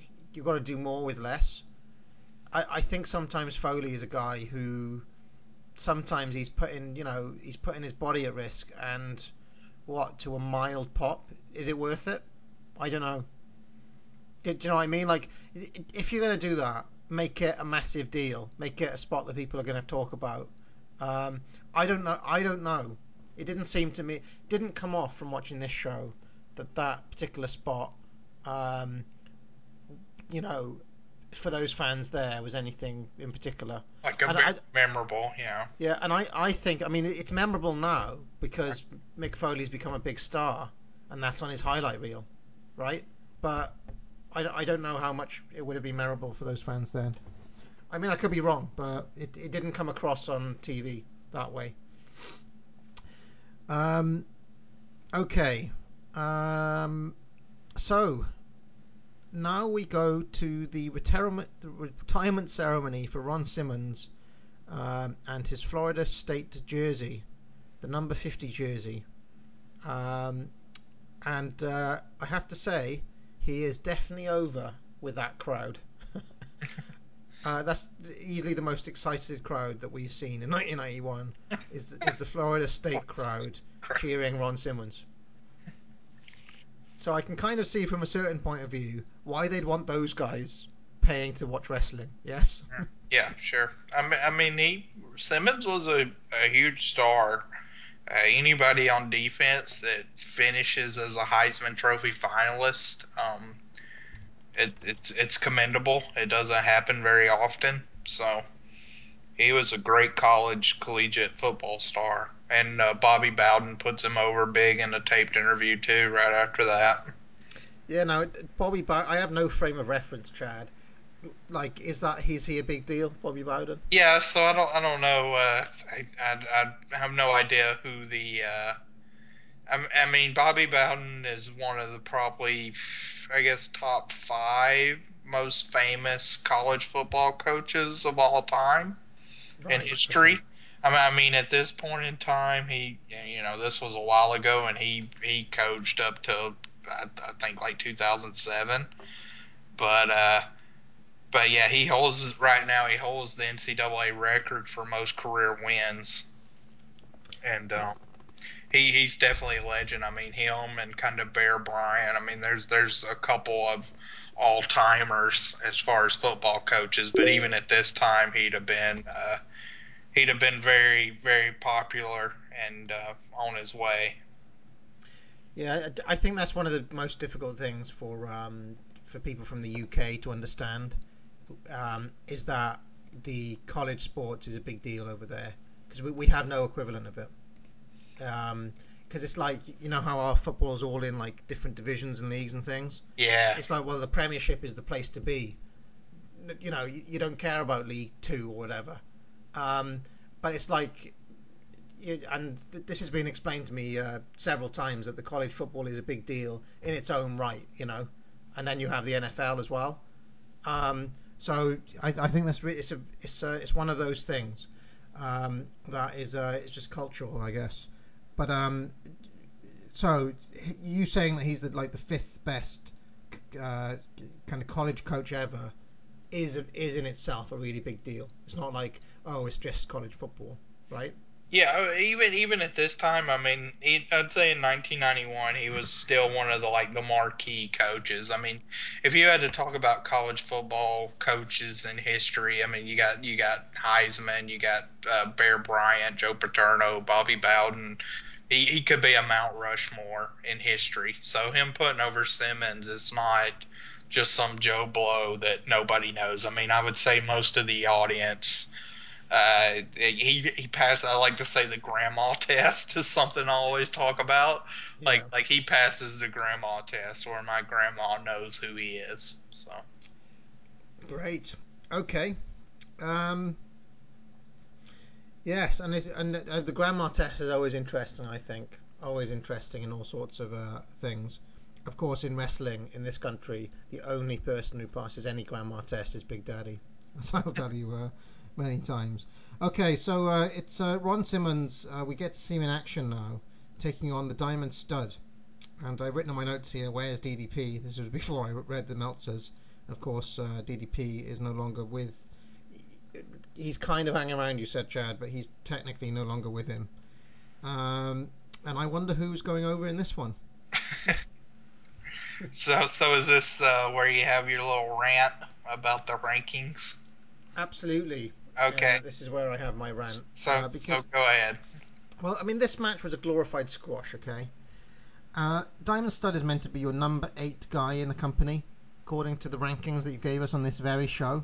Right. And he's dropped out here so easily, so soon comparatively in this push. I mean, how long's Stud been around? A few months? Yeah. They're meant to be pushing him as a new big deal, and they basically squash him in 3 minutes. 2 minutes 25 seconds, Gordon Meltzer. And I think, like, yes, you've got to get guys over. You can't push everybody at the same time. But there's no, like, what's the point of giving someone like Studd any sort of push if you're just going to do this to him? Simmons has already won over Oz, which is an important push, and now they're doing the same to Studd. I don't know. I mean, part of me says, yes, you're helping to make Simmons a bigger star. Right. But how can anybody build any name value if you're just going to job them out like this? I don't understand what the... and there's another instance we'll see in a little bit later on where I will come back to this point. Because I just think it's... clearly Simmons had to beat someone here. But it feels premature for that person to be Diamond Studd. Or if it is going to be Diamond Studd, give them 8 minutes or 10 minutes or something and let Studd get more shit in.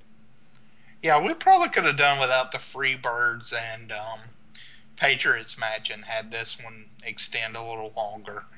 I think that would have been in order for sure. I mean, Studd got a good bit of offense for the first minute, but yeah, I mean, he like you said, it's a 2-minute match, and Simmons wins with the football tackle. There's not much to analyze except the rationale and decision to use someone like Studd to basically enhance Simmons up as he heads into the title match versus Luger. I can understand why they did it, but I just think it's short term thinking. Yeah, I do think it's pretty nearsightedness on their part to use somebody like Studd. Surely there's someone, even a one-man gang, take him out of the Georgia Brawl and put Simmons over a big guy, power slams one-man gang, gives him the football tackle. To me, that would have been more effective. So, Paul Lee's got an interview now with Ron Simmons, who says, dreams are not impossible for me. And Rayson Hughes come out to the ring, and Simmons has got this line here, you guys are like flies on and you know the rest of the story, which I thought was really cool. I actually thought that Simmons, has got a bit of charisma about him. He seems like a bit of a badass to me. Yeah? I agree. I really like this build, which we'll talk about. Yeah, well, we'll come back to that in a moment, because I need to finish my rant here. Van Hammer now debuts, Heavy Metal Van Hammer. And I'll give Van Hammer this for his debut. He was more over than both Mike Graham on this show, and he was more over than DDP in any of his appearances that we've seen. He definitely hit a nerve with this Pretty Dead crowd. Came out with a guitar, and he seemed to. Would you agree, Chad, that they seemed to pop for him a little bit? Yeah, I mean, it's an interesting character. In some ways, it feels like it's morph of the late 80s hair metal genre with the early 90s, kind of the neon era. It's a merging of that.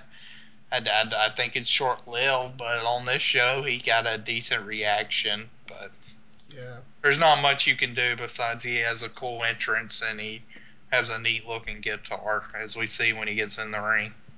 Yeah, and during the match, Tony Schiavone says he's got them rocking, and he starts, doing the foot stomp for the "We Will Rock You," for the Queen song, and the crowd go for it.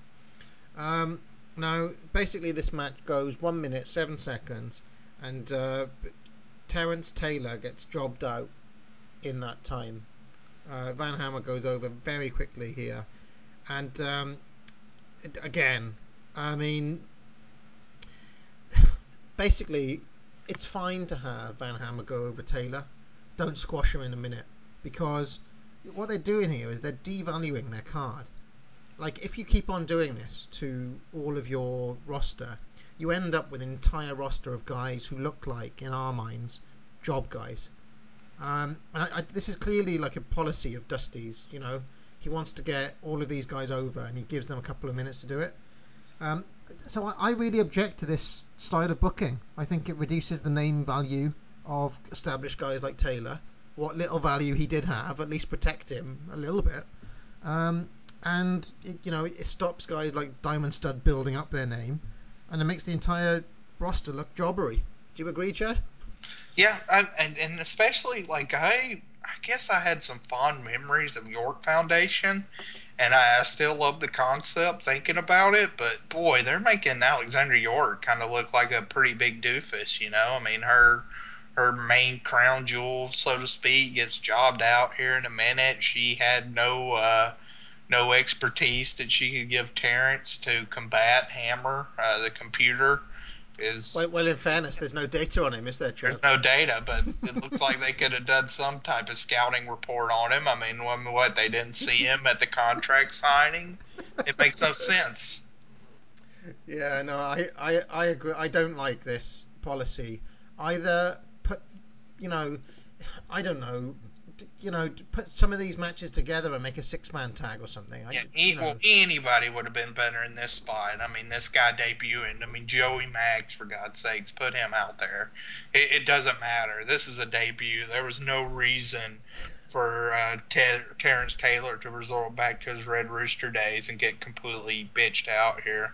Yeah, I mean, Meltzer says poor Terry Taylor, -2 stars. That's awful. I think that could this be Dusty taking out his his secret grudge against Taylor here? I thought Dusty was fired as the booker by this point. No, he's not fired. I don't think.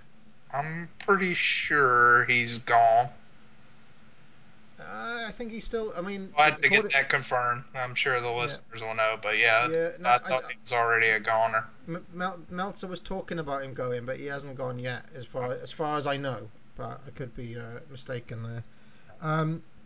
So now we get Missy Hyatt, who actually makes it to Luger's dressing room, and I have to say, Luger's character here, he's kind of like arrogant, pompous. He's got an entourage with Race and Mr. Hughes and various hangers-on. He's kind of like a big shot. That's how they're presenting him, and basically Simmons attacks Luger in the locker room.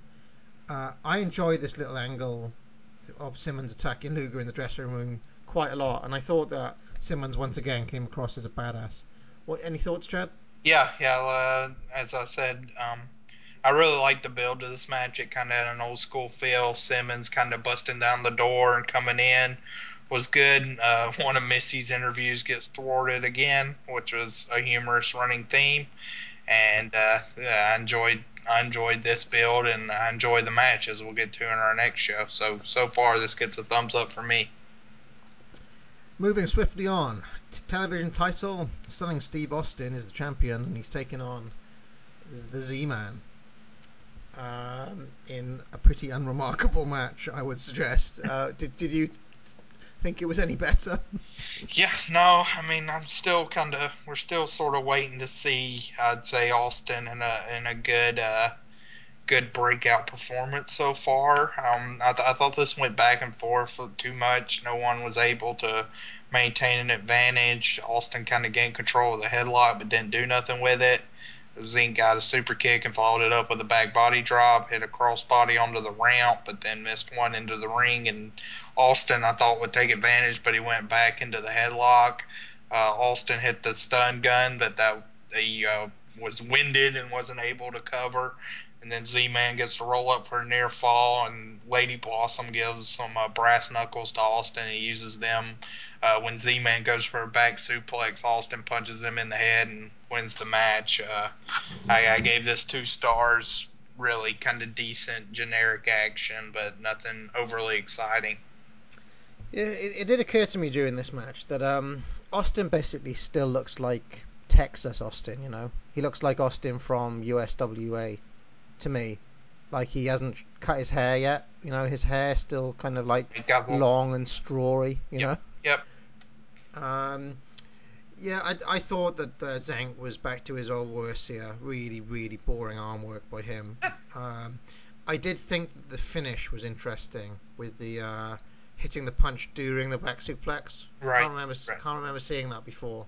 So quite an innovative finish. But yeah, not a lot. About 2 stars on the money. Meltzer went 1.75 stars. It's about right. Meltzer's pretty stingy on the show. Yeah, I mean, I think with Meltzer though, whenever a show's got a bad crowd, that will always affect his ratings. Right. Because he's a crowd guy. So so then what happens is, well, we come out with a break, and they kept on shilling the WCW gift catalogue right to Atlanta, Georgia for the gift catalogue. I wonder what was in there. I don't know. There's no telling. Probably some of our listeners actually wrote into that. I wouldn't be surprised if my buddy Pete from Titans of Wrestling had wrote into Atlanta for the WCW gift catalogue. Anyway, now we get the contract signing. But basically we're being held up here by what Jim Ross calls him his pompousness, Lex Luger. So Luger basically is keeping everybody waiting for the contract signing. So in the meantime, we clip to Ron Simmons giving a motivational speech to some kids. He's involved with this thing called the Boys Club. And I couldn't help but notice that all of the kids there were black. Is there any reason for this? Is there some bit I'm not getting here? No, I mean it was the Boys and Girls Club of Atlanta that he spoke to. So we had a clip of him speaking to them there, and then also he I guess provided transportation and bussed them up for a show at the Omni. So brings a tear to your eye, doesn't it? What a nice guy he is. I like the football segment. I'd say this one less so. So it's very shades of like Lex Express cheesiness. This was a little much. His motivational speech. Anyway, we're still waiting on Luger, and I have to say I do like the idea of him keeping us waiting. Kind of like builds him up as like a big deal. Bischoff presents Simmons. So Bischoff basically presents this whole segment of the contract signing. Right. Simmons is there with his wife Lottie. Dusty Rhodes is there too, as his kind of second. Luger is there with Harley Race, and I don't know if you've ever seen the build for the Harley Race versus Billy Graham match from Florida in the late 70s, but this is basically almost a carbon copy of what happened there.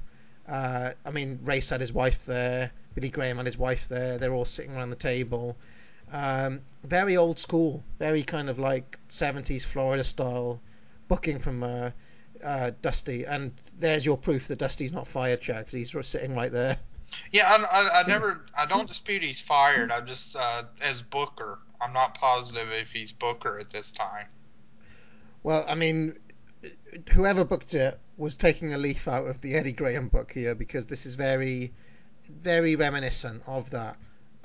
Even down to the suits they're all wearing. They're all wearing these kind of like flannel suits. Mm-hmm. And then Luger speaks. He says, "This is an historic occasion."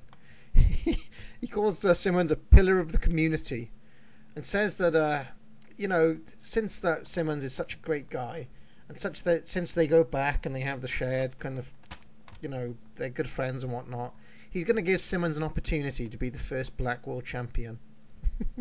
And then, like, he's going really well, he's being very respectful, and then all of a sudden he turns and says, "However, I've got Harley here as my advisor, I've got Mr. Hughes as my bodyguard, but I need a driver."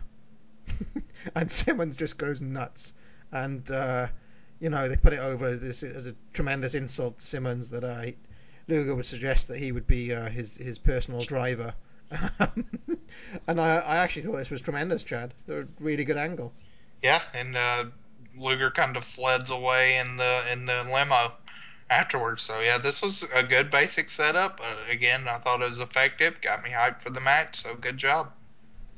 Yeah, and as good as the bill for Simmons, I actually think they've booked Luger really well as champ. Yep. So far, he's looked good. So even though I'm still dubious about the execution of the turn, the actual booking of him as the heel champ is very, very good. And finally, we have the Enforcers, Arn Anderson and Larry Zbyszko, in the tournament final for the tag titles, which I guess have been vacated by the signers because they're injured. Yeah, because of Scott's injury. Yep. And they're taking on Rick Steiner and Bill Kazmaier. Now, obviously, Kazmaier has been injured, and his ribs are taped up. Anderson and Zbyszko. Now, first of all, what a cool team! I think they just look cool. These guys, I think. I really like them. They've both got a kind of classic wrestling look about them. I think, and I thought that as a kid as well. But they come out with a bunch of black masked guards who look like terrorists. I didn't quite understand that. What was that deal? What now?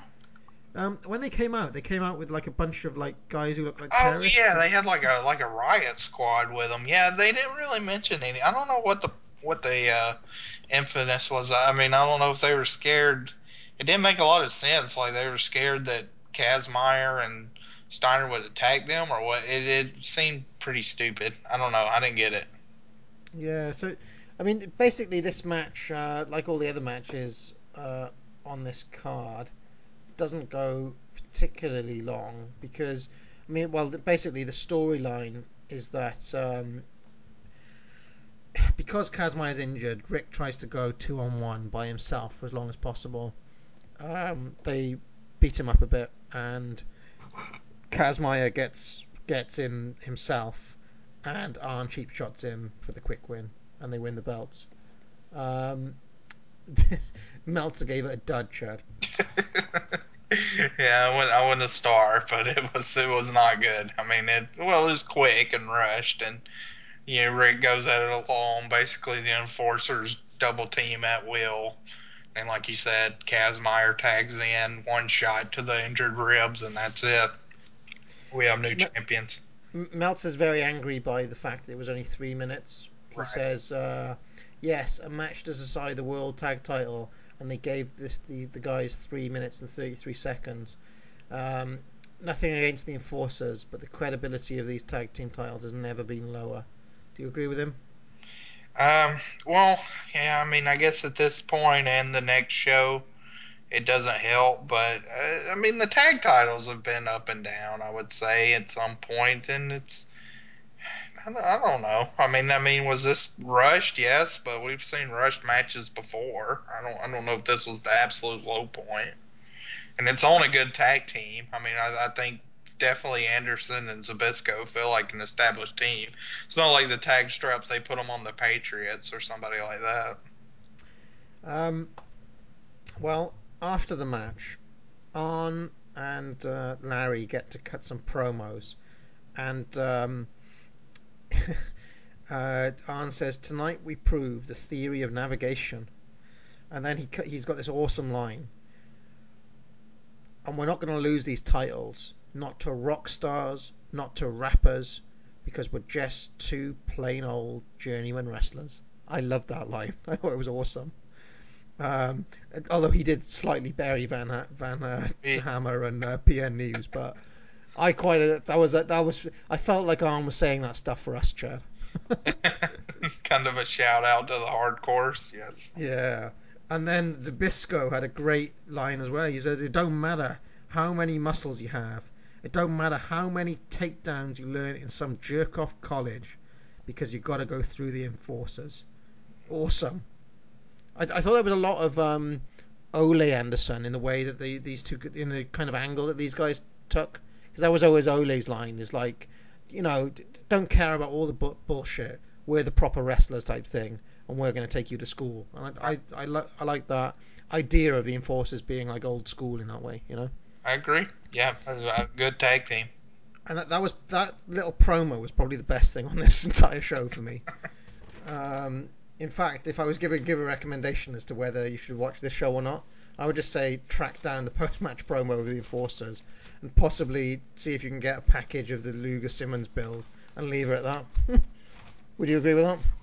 I think this one's kind of contract signing, maybe the Bad Street match, and then, Enforcer's promo. That's probably all you need.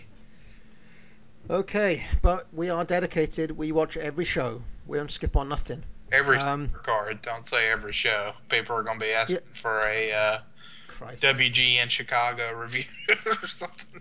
No, absolutely not. just the super shows. Match of the night. Yeah, so my match of the night, I go with Bad Street and Flying Brian. It's like I said, I didn't even think it was a good match. 3 stars is kind of my barometer for a good match. I thought it was bordering on good. So 2 3/4, pretty shoddy for match of the night, but that's kind of where we're at with this clash. I'm flicking through my notes now to look at my own ratings and things. It's gonna have to be that, and I gave it 2.5. I didn't even like that much. Yeah. God, that's probably my weakest ever pick for match of the night. What was the Thanksgiving Thunder Clash match of the night? That's probably, I would think. Oh, well, if you do want to find out, there is a page on Place to Be. We haven't mentioned that, have we? That's right. We do have a listing now. If you go to Place to Be Nation and go to our podcast main page where the big boys play under the podcast banner, right there we have our End of Show Awards MVP, our Match of the Night, and the infamous Billy Graham Award, and all the episodes listed, so you can see how many times I've picked Ric Flair and got chastised by Parv for doing so. Okay, so MVP. What are you going to do now, Chad? He's not even here. Do what now? I said, what are you going to do when Flair's gone? Yeah, I know. It's very tough. I may just pick Flair for getting the hell out before this show took place. God, MVP for this show. I'm probably going to go with a non-wrestler or somebody that didn't wrestle in this show. I may give a bone to Simmons. I think I'm going to give a bone to Simmons. I mean, this was kind of his first big opportunity, and I'd say for everything he did in this show, he certainly didn't look foolish and kind of held his own. And I enjoyed his interaction with Luger, and he presented himself well and as a main eventer. I'm really struggling for MVP.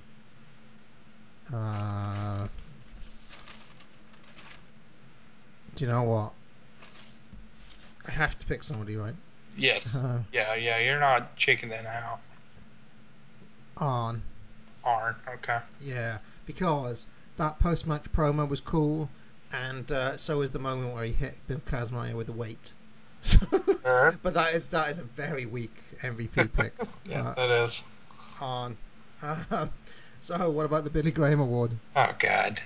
So this I'm going with Mike Graham. Again, I thought that was one of the worst Ricky Morton singles matches. I'll say it again. I was just kind of flabbergasted at how bad that was.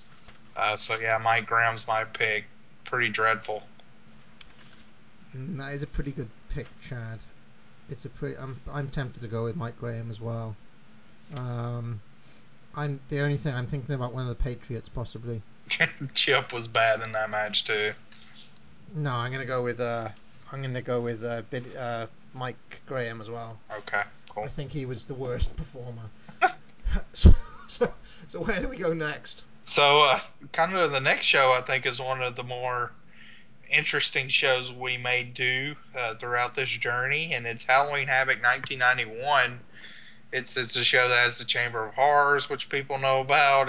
I'm excited to see the Luger Simmons title match, and it's also a show that I have, oddly enough, great nostalgia for, because as I've mentioned a few times in these shows, 91 was kind of when I first started watching WCW and became aware of it. And Halloween Havoc was the first pay-per-view that the person that taped the pay-per-views for me, the family friend, Halloween Havoc was the first pay-per-view that he taped. So that was my first WCW pay-per-view experience. Okay, well, I look forward to that, Chad. And I mean, if we go on one of our hiatuses, we could even hit Halloween for it. But I think we shouldn't knock out these shows with a bit more regularity. I don't want to make promises because people do know the baby is coming. It's due. Yeah, so who knows? But yeah, we'll do our best. I mean, I guess that's all we can say. Can you imagine the dedication that it would take? Like literally, Chad's wife is giving birth, and he's talking about Abdullah the Butcher. Yeah, I don't think that's gonna happen. Now, I did listen to Titans of Wrestling when she was having gallbladder surgery, but a little bit of a different situation. God. Okay. All right. Well, join us next time for Where the Big Boys Play. Fans, for all of us here at WCW Center Stage, for Cowboy Bill Watts and the American Dream Dusty Rhodes, I'm Jim Ross saying good night, everybody.